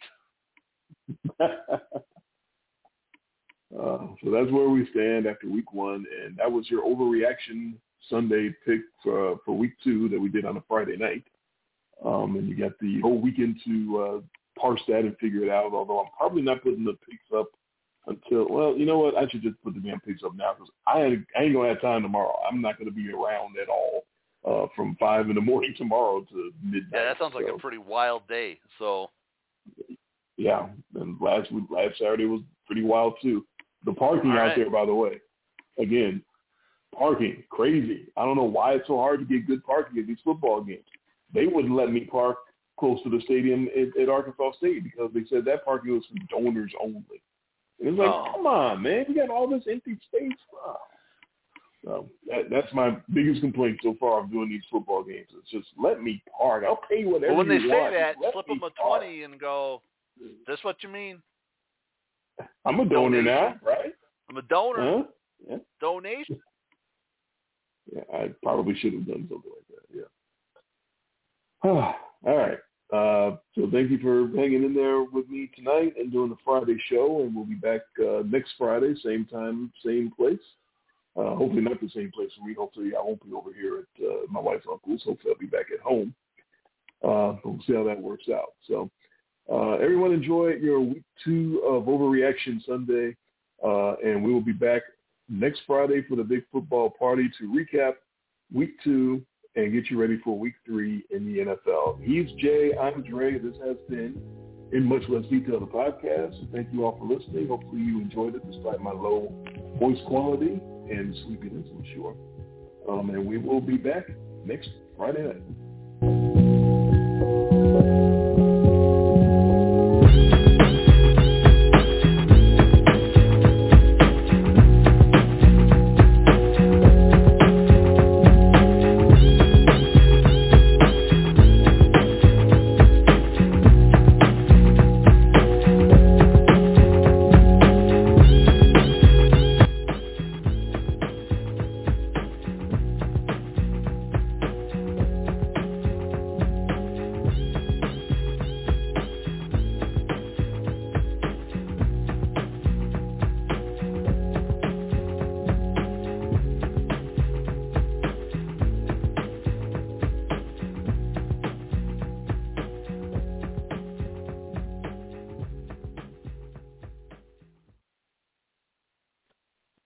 Hey guys, it is Ryan. I'm not sure if you know this about me, but I'm a bit of a fun fanatic when I can. I like to work, but I like fun too. It's a thing. And now the truth is out there. I can tell you about my favorite place to have fun. Chumba Casino. They have hundreds of social casino style games to choose from with new games released each week. You can play for free anytime, anywhere. And each day brings a new chance to collect daily bonuses. So join me in the fun. Sign up now at ChumbaCasino.com. No purchase necessary. VGW Group. Void where prohibited by law. See terms and conditions. 18+. Don't you love an extra $100 in your pocket? Have a TurboTax expert file your taxes for you by March 31st to get $100 back instantly. Because no matter what moves you made last year, TurboTax makes them count. That means getting $100 back and 100% accurate taxes. Only from Intuit TurboTax. Must file by 3/31. Credit only applicable to federal filing fees with TurboTax full service. Offer can be modified or terminated at any time.